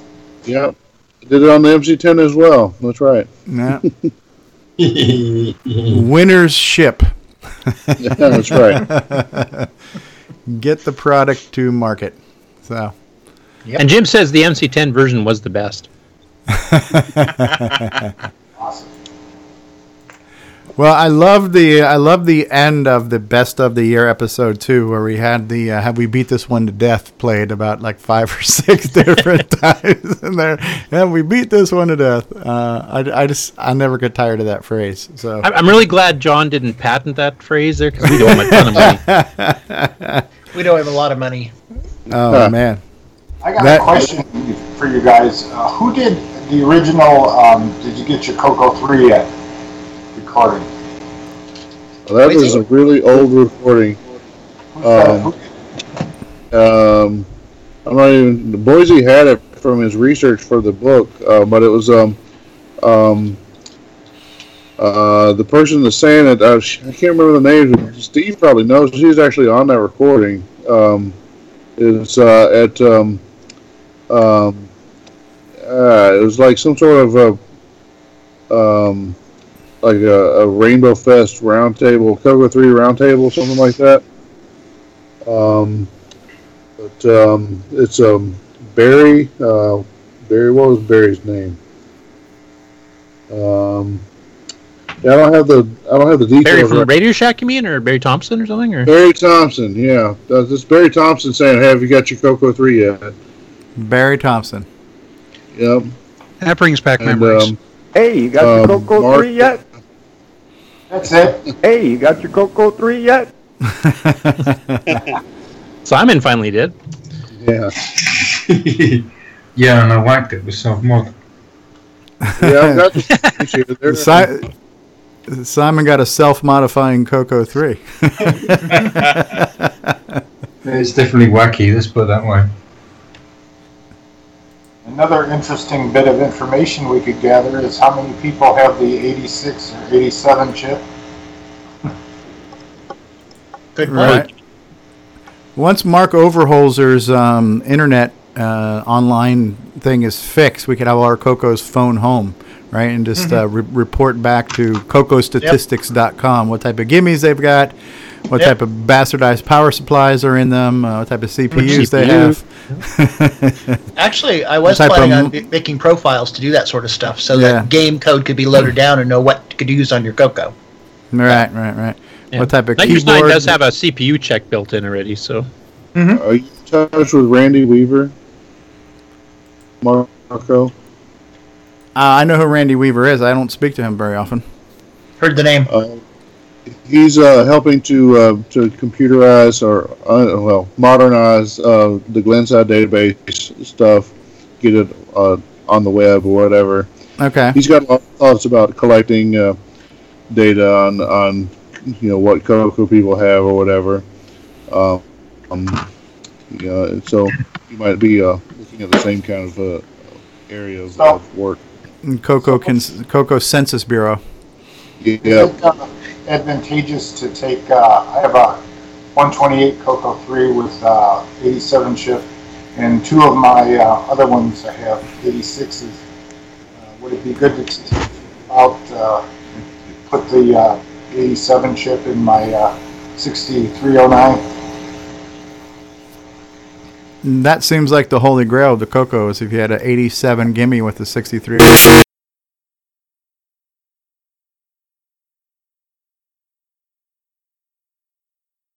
Fast interrupt or something, if I remember. Well, lucky I've got an 87. Yeah. Yeah. They're not insurmountable problems. You kind of program around it, kind of like Intel does when they get a little bug in their chips these days. So somewhere on the SDC chip, or SDC card, is a test to tell you which chip you have. yeah, and Sockmaster does some of those same tests because some of his demos require slightly different timing to work between the two gimmies. Now, somebody a couple years ago made I think it was a Facebook group or something, or maybe a Google Maps thing where they had a list of all the Cocoa users and where they lived. Yeah, I don't know if that's... Did that have information on what Cocos everybody had too, or is that just location? No, it was just names location. and locations. Yeah, and Brian Joyce actually asked me to add him to that. I have to pull that one up again. That is on... Hugo created it. I've also got access to add people to it. That is on imacoconut.com under communities, I think. It's a pretty cool little map. That made the best of episode 2, the Cocoa map. So that would be interesting. But yeah, so a Cocoa Census Bureau would be kind of neat to know how many are out there, what type of hardware they have. It might help a developer figure out what should I develop for, Yeah, I was just going to mention that. It would actually help the developers quite a bit to know, like, what size of market do I have if I program for this particular platform. Well, yeah, part of it is knowing how many active units are out there and then how many of those people are just have a computer versus are an actual consumer who would want to purchase something new.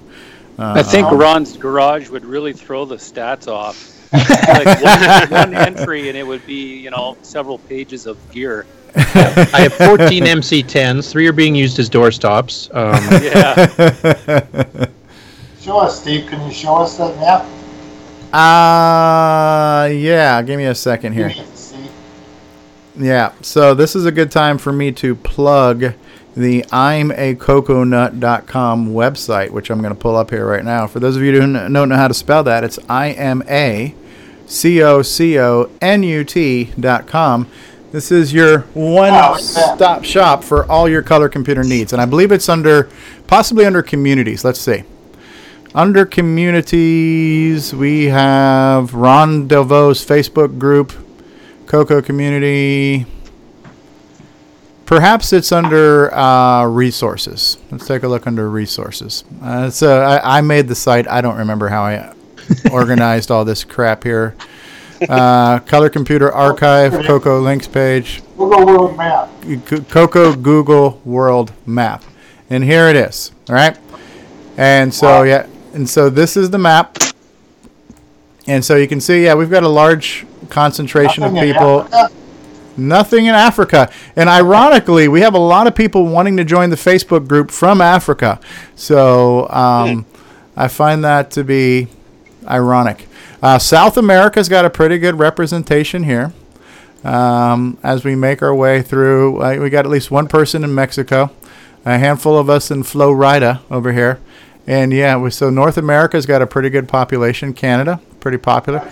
Although nobody in Ontario, from what we can see here, huh? No, it's all by the Toronto. You got to go down to the southeast corner of Ontario. Then you see a lot. Yeah. Who's in Puerto Rico? Who's in Puerto Rico? Let's see. They probably don't have power to fire it up right now anyway. So. Yeah. So that is Luis Garcia.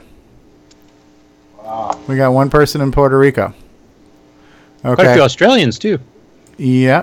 Australia is looking good. I have to add Brian Joyce to that. And that in the European, so United Kingdom, we got a pretty good concentration. Belgium, the Netherlands, and Germany, and Switzerland, Luxembourg, and Austria. Yeah, and over here in is this Spain here? Barcelona, yeah. Yeah, so we have Spain over here. Yeah, a lot of cocoa nuts around the world, and then of course, look at this. We have South Korea, the Philippines, and then Australia. So yeah, we have some people in Asia too. Of course, there'd be somebody in Korea. After all, a lot of the cocos were made there. Yeah. Hey, Steve, could you zoom in on Southern California for a second? Sure. And I don't think I have you there, Steve, because I don't think we were in contact with you when we set this up. Yeah. So wow. 3 people in the Los Angeles region. Yeah, that's definitely not me. Yeah. See where it says 605? That's about where I'm at. 605, right around here? Yeah, near there.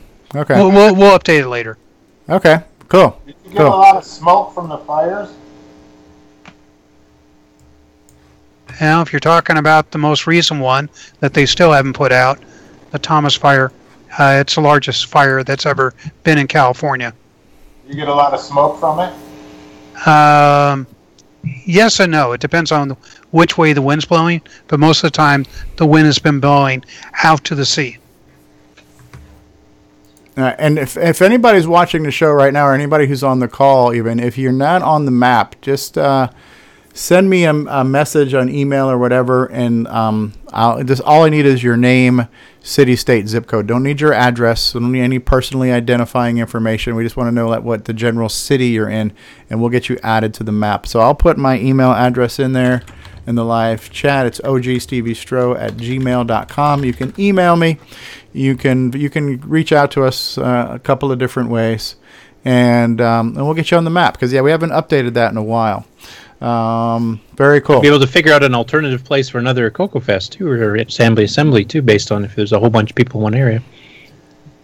I think there are probably only like 3 of us in the whole of Denmark, Steve. Yeah, you and Fedor, and who else? Asker. Okay. Yeah, and the one in Spain, is that Per Surat or?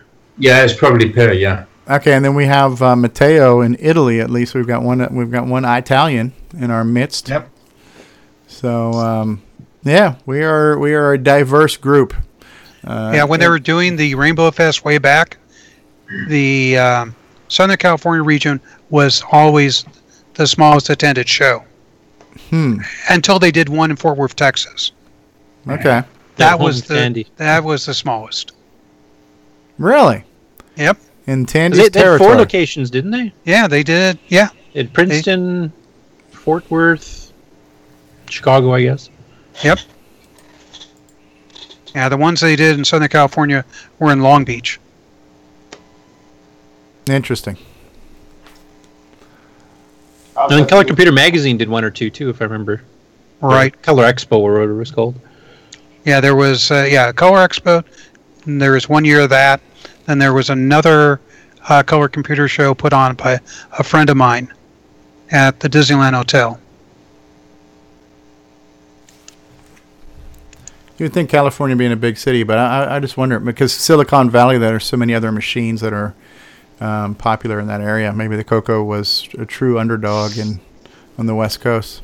Well, Southern California, we have so much to take our attention away from doing hobby stuff. We got Disneyland, the other amusement parks. We've got, big time soccer. As a matter of fact, they're trying to bring football back to Los Angeles. Instead of doing it with one team, they're bringing in 2 teams, thinking we're a big market, we can handle 2. No, the Raiders, they left us. The Rams, they left us. Everybody leaves us because they can't get enough. We got beautiful weather for the game, but nobody wants to go to the stadium. Everybody's too busy surfing. Yeah. There was no Wally World there? Wally World. Wally World was Magic Mountain. Wally World, that's a Griswold holiday. Yeah. Good times.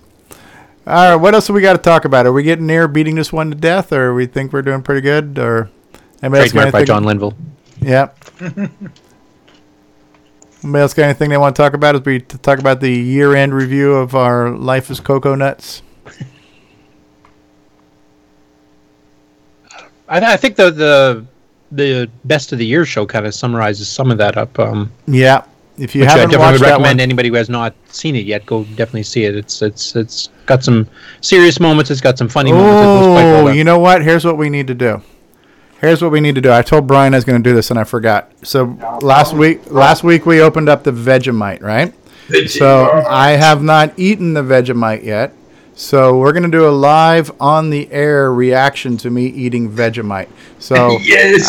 Better you than me. yeah, I'm gonna run a commercial, and then we'll be back because I've got to actually make some toast. I understand this is good on toast, so I'm going to go toast some toast, and we'll come back. We'll spread some Vegemite on the toast. We need to see you spread it on live from the jar. We will do that. Hey, you need to get a barf bag. All right, we'll do that. Yeah. So we're going to be back after a commercial or two while I make some toast. So we'll be back in a No minute. exchanging. Bring no that exchanging toast peanut butter. making action. Wash it down. Okay, we'll be right back. Just handle that for Hi, you. I'm Mike Rowan, and you're watching The Original Gamer, Stevie Stroh. And when you're done watching, come over and listen to the Coco Crew podcast. What's going on, everybody? The Original Gamer Stevie Stroh here, and I want to talk to you about I'mACoconut.com. If you love the color computer like I love the color computer, then you got to visit I'mACoconut.com, your one-stop shop for all of your Tandy color computer links needs. There you'll find links to blogs and podcasts and project sites and emulators and downloads and groups and communities. If you love the color computer, head on over to I'mACoconut.com. That's IMA. Coconut.com. Tell them the Original Gamer Stevie Stroh sent you. Coco forever, people.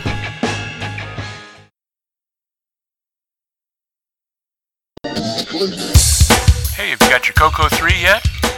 Hi, this is Rick Adams, author of Temple of Rom and Shanghai, and you've tuned into Coco Talk, the nation's leading live talk show featuring the Tandy color computer.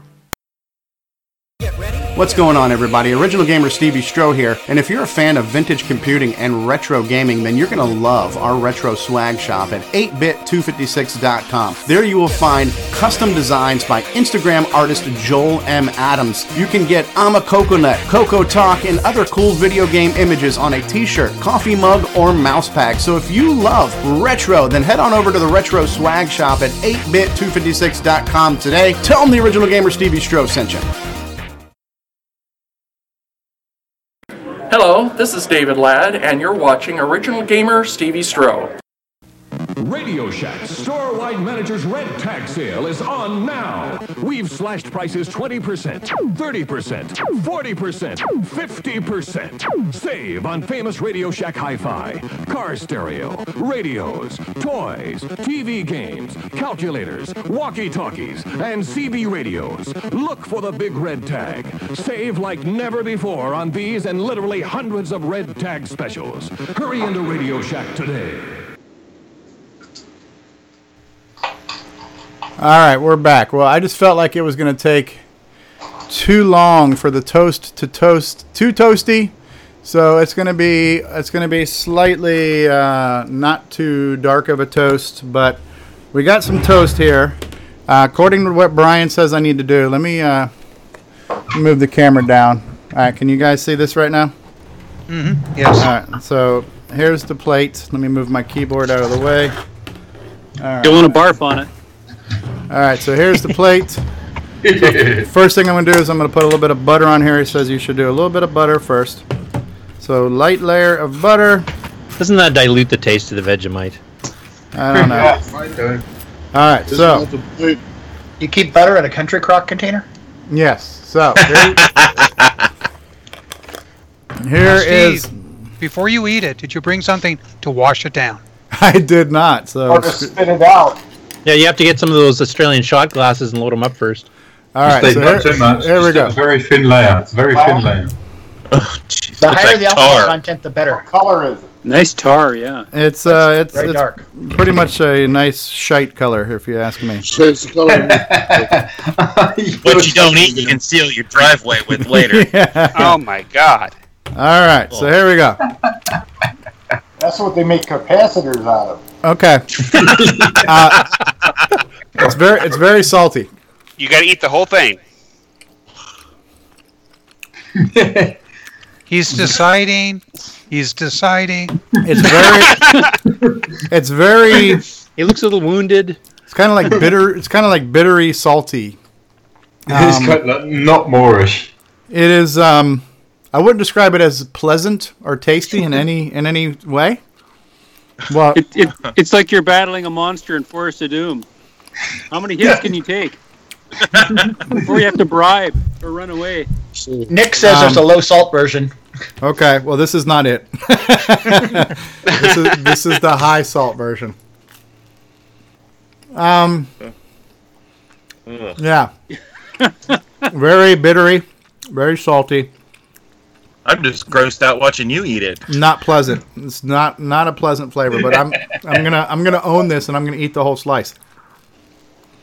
And you get a spoon and eat the whole bottle. You know, honorary Australian after this. All right. There we have it. We need a T-shirt. I survived Vegemite. All right. So there it is, folks. There it is. I ate the Vegemite live on the air, and my reaction is that it's not the best thing I've ever tasted, but I wasn't going to throw up or anything like that. Nick Marenta says, "Make sure you've got the toilet free for the next 2 hours." What do you? It's coming out the other end's the problem. What does that say there? Fire in the hole. What is that? Hemi? Does that thing got a Hemi in it? Yeah, it's Hemi barbecue sauce. You know what we should do? Is we should make some hot cocoa barbecue sauce for the. Yeah. It could be in a green, nuclear green container. Steve, you got a thumbs up from Brian Joyce. Says, honorary Aussie. Honorary Aussie. Okay, well I did it. I took my medicine. I'm honestly not sure how people could eat that crap though. It is it's we need to get acquired taste. We need to get you to try Marmite. Yeah. It's different. It looks like peanut butter, but it tastes like something that came out of an animal's rear end. That's an endorsement. Yeah. Well, don't they have coffee beans that go through a monkey or something? Yes, they do. Yep. Man, Nick says, now try OS 9. Yeah, were you going to say something, John? We need some Swedish listeners to send in some of their salted fish or pickled fish products. Pickle herring? Yeah, right? Yeah, I sent you some pickled herring. Lutefisk. That could be a whole new segment. What kind of nasty crap can we eat this week? Nasty crap we make Steve eat is more like it. This week on Steve Eats Something Disgusting. It's like a whole... the culinary version of Fear Factor.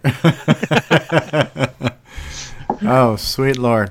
Well, I've definitely beat the Vegemite to death because I'm not eating that anymore. You're going to save it up for a Christmas treat for the rest of your family next year. But you know what it is? It's like somebody comes over. It's like, hey, have you tried Vegemite? You know that thing from that song? Well, you want to try it? Here's a spoonful. Does it have a contents label? Let me play some Men at Work for you while we eat this crap. Maybe it'll make it taste better.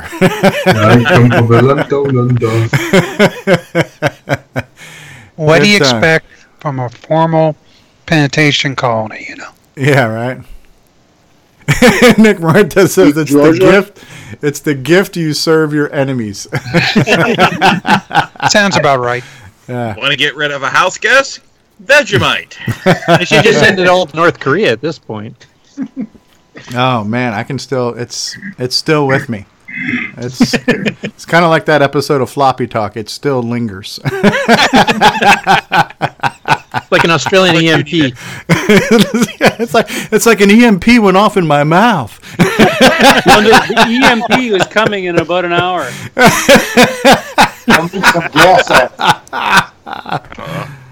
The gift that keeps on you need to giving. cleanse your palate. Yeah. And your bowels. Oh, that comes later. Yep, there'll be a colon cleaning. Oh, is there what's going on tonight? Is there another Trash Talk live episode going on tonight too?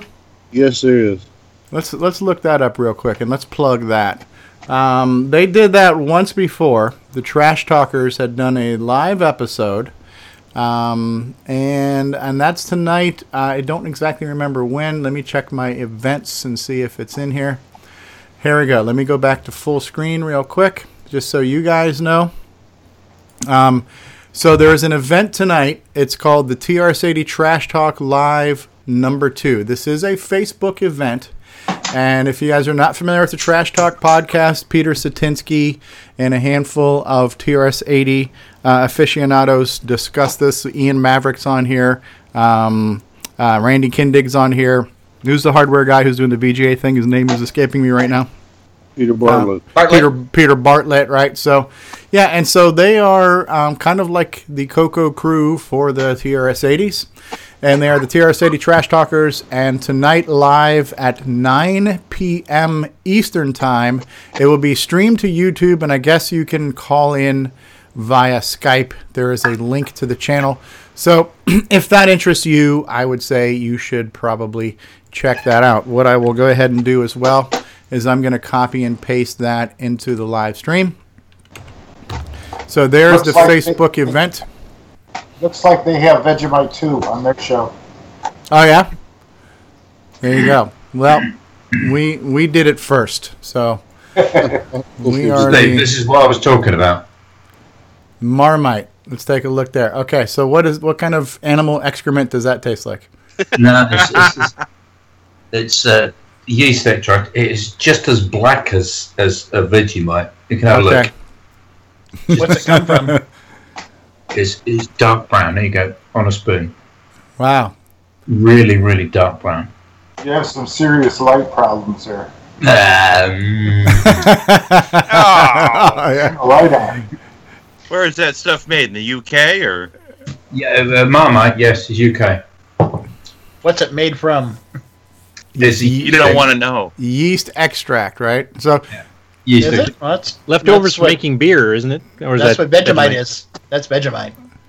But Marmite might be also.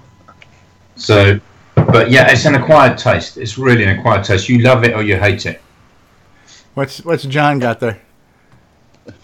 I'm just messing around. Okay.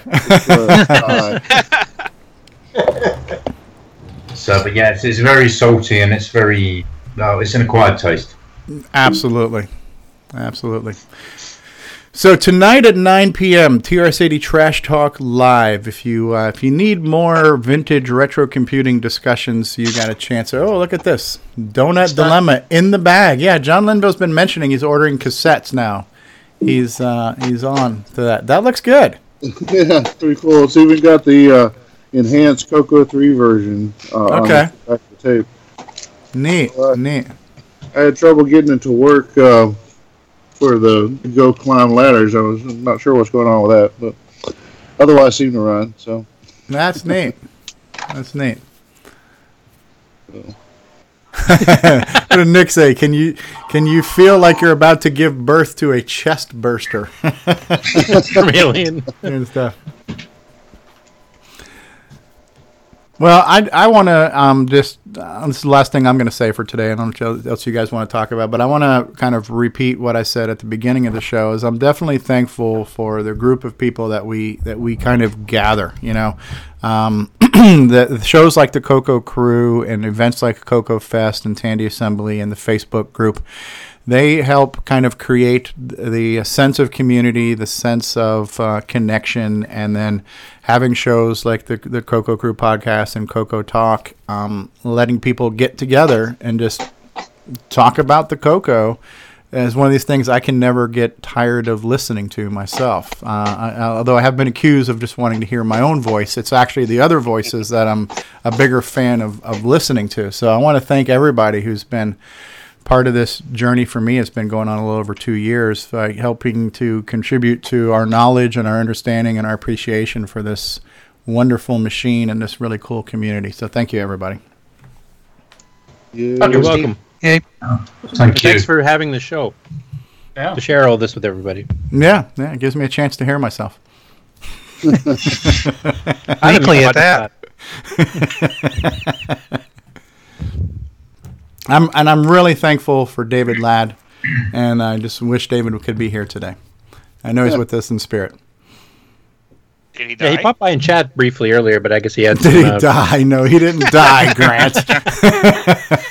No, he had some friends or relatives to come over that he hasn't seen in a few years. So that's Priorities. It was like, John Strong couldn't make it to Tandy Assembly because his sister was getting married, and I'm like, listen, you know the date in advance, you can ask her to reschedule her wedding, but no, everybody's got their priorities, right? So, and now we got a new one, which is the Vegemite starting to run through. I can't attend the show live.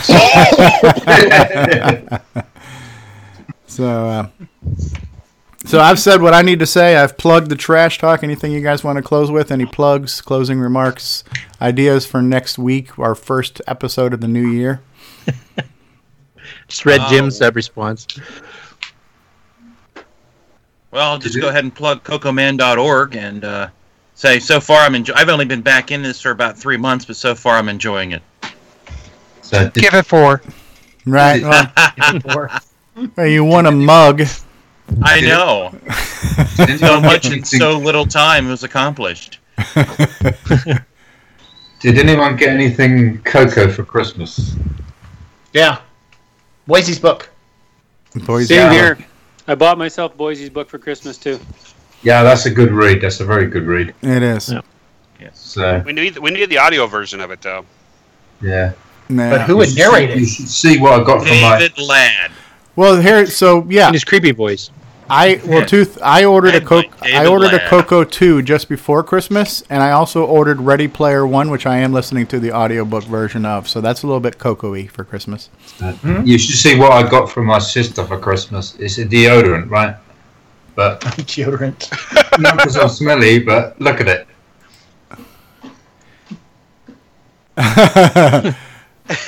Fakuk. It says That can Fakuk. be read wrong, can't it? Yes, it can. Somebody made a typo. For when you use it, remember there used to be a cologne for men called High Karate, because if you used it, you were going to need to know karate to protect yourself from all the women. I remember that. You're dating yourself. Yeah, either that or Old Spice. Old Spice. Hey, so when you guys start reading that book, it'd be cool if you had come out with some of the things you didn't know. Like, I didn't know this, and then expound on it. Yeah. There's a lot. There's a lot lot in there. Yeah. Talk about that book. Talk about the book. It's here, right? Yeah. Yeah. So, I'll show you the very first page of it. When I met Boise in Copenhagen. To Simon, the Mad Vogman. VDG. VDG. Okay, keep on cocoing and don't burn up that 6847. Boise Pete. There you go. VDG. Yeah, reading is fundamental. The Mad Vogman. Not to our show. That's cool. Very cool. Yeah, the only thing I did for Coco for Christmas. Oh, sorry. Go ahead, Simon. I said it was a pleasure to meet him, actually. Yeah. Very, very cool guy. I was going to say the only Coco thing I did is I finally updated my Coco SDC to the latest version and finally put the SDC Explorer on it for Christmas. That was my Christmas present. Been sitting for months. How do you like it? Nice mug there, Ron. And the red cocoa mug is kind of Christmassy if you think about it. If you got yourself an I'm a Coconut red mug, it's very Christmassy. Are we going to have T-shirts for the Coco Fest? Does anybody know?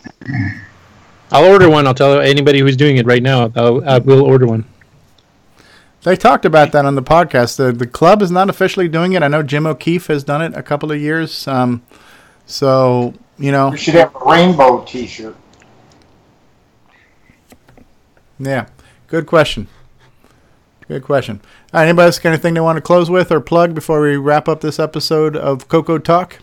Would you wear a rainbow T-shirt? A rainbow T-shirt? I would, especially to a gay bar. Yeah,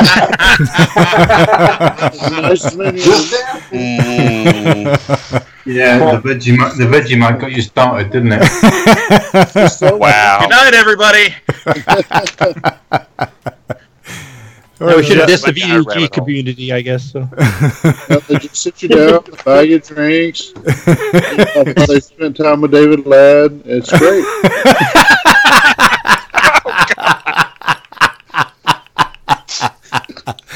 Sorry. They have a nuclear green cup. You know, with the cocoa screen on it. Yeah, right. Extended color basic, you know. Oh my god. All right, guys. Well, I think we're going to wrap it up then. We all good? Yeah. This is a short episode. We are only on 2 hours and 14 minutes, so we're, nothing like the last Cocoa Crew one, anyway. Yeah, right. It was what, 5 days and 4 hours or something. Yeah, there was lots of content there though. Yeah. Thanks again for another great episode of the Cocoa Crew podcast, John.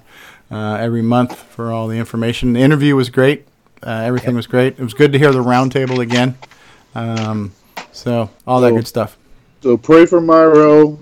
I think we're going to change things up a little bit. He's going to take on some or all of the editing responsibilities for the show, and hopefully we'll get more Neil content as a result. We'll see. Okay. But we are planning a little change up there, so we'll see where we go from there. All right. Well, I'm gonna close the show with the bonus music videos that we opened with as well. So before we play us out, we are gonna go ahead and hear these new music videos too. So get ready to start bobbing your heads, everybody. Y'all ready? Mm-hmm. Happy New Year. Okay, I see us. Happy New Year. A lot better. Yeah, a lot less laggy. Yep.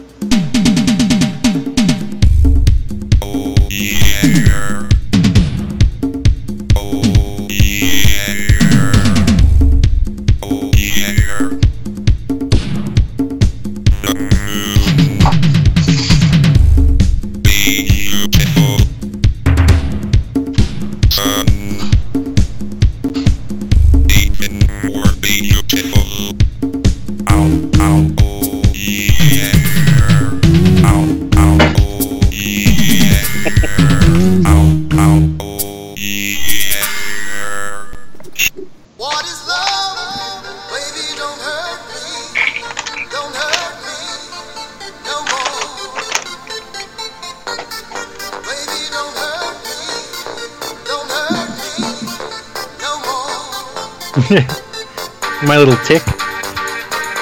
Yeah, but we're missing the beanie on you know who. On Grant.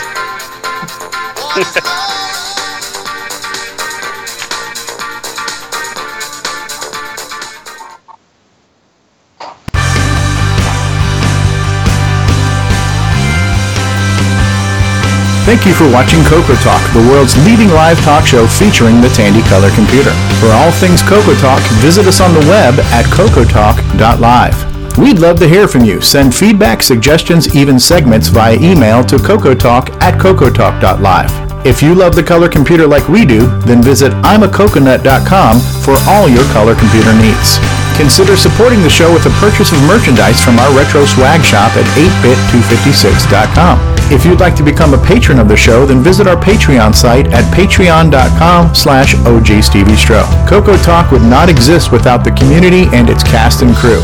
Thanks go to Curtis Boyle, David Ladd, Mark Overholzer, Grant Leedy, Bruce Moore, Rick Adams, Ron Delvaux, Richard Lorbieski, Jim Brain, Nick Morentis, Karen Anscombe, Simon Jonason, Wayne Campbell, Steve Batson, Brian Joyce, John Strong, and Barry Nelson. Special thanks to Steve Bjork for production suggestions and Brian Joyce for our Best of 2017 episode. Please help support the Cocoa community by visiting some of its contributors. The Cocoa Crew podcast at cococrew.org. Glenside Color Computer Club, host of Cocoa Fest at glensideccc.com. Jim Brain and Retro Innovations at go4retro.com. Tandy Assembly at tandyassembly.com. Cloud9 Technologies at cloud9tech.com. Boyson Technologies at boysontech.com.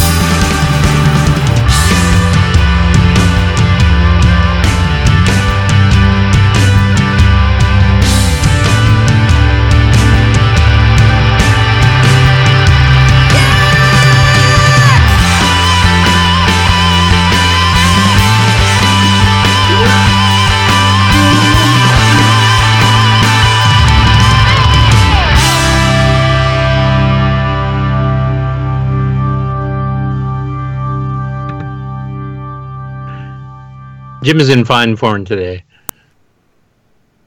And happy Cocoa New Year, everyone. Happy New Year. Happy New Year. Happy New Year. Happy New Year. Yay!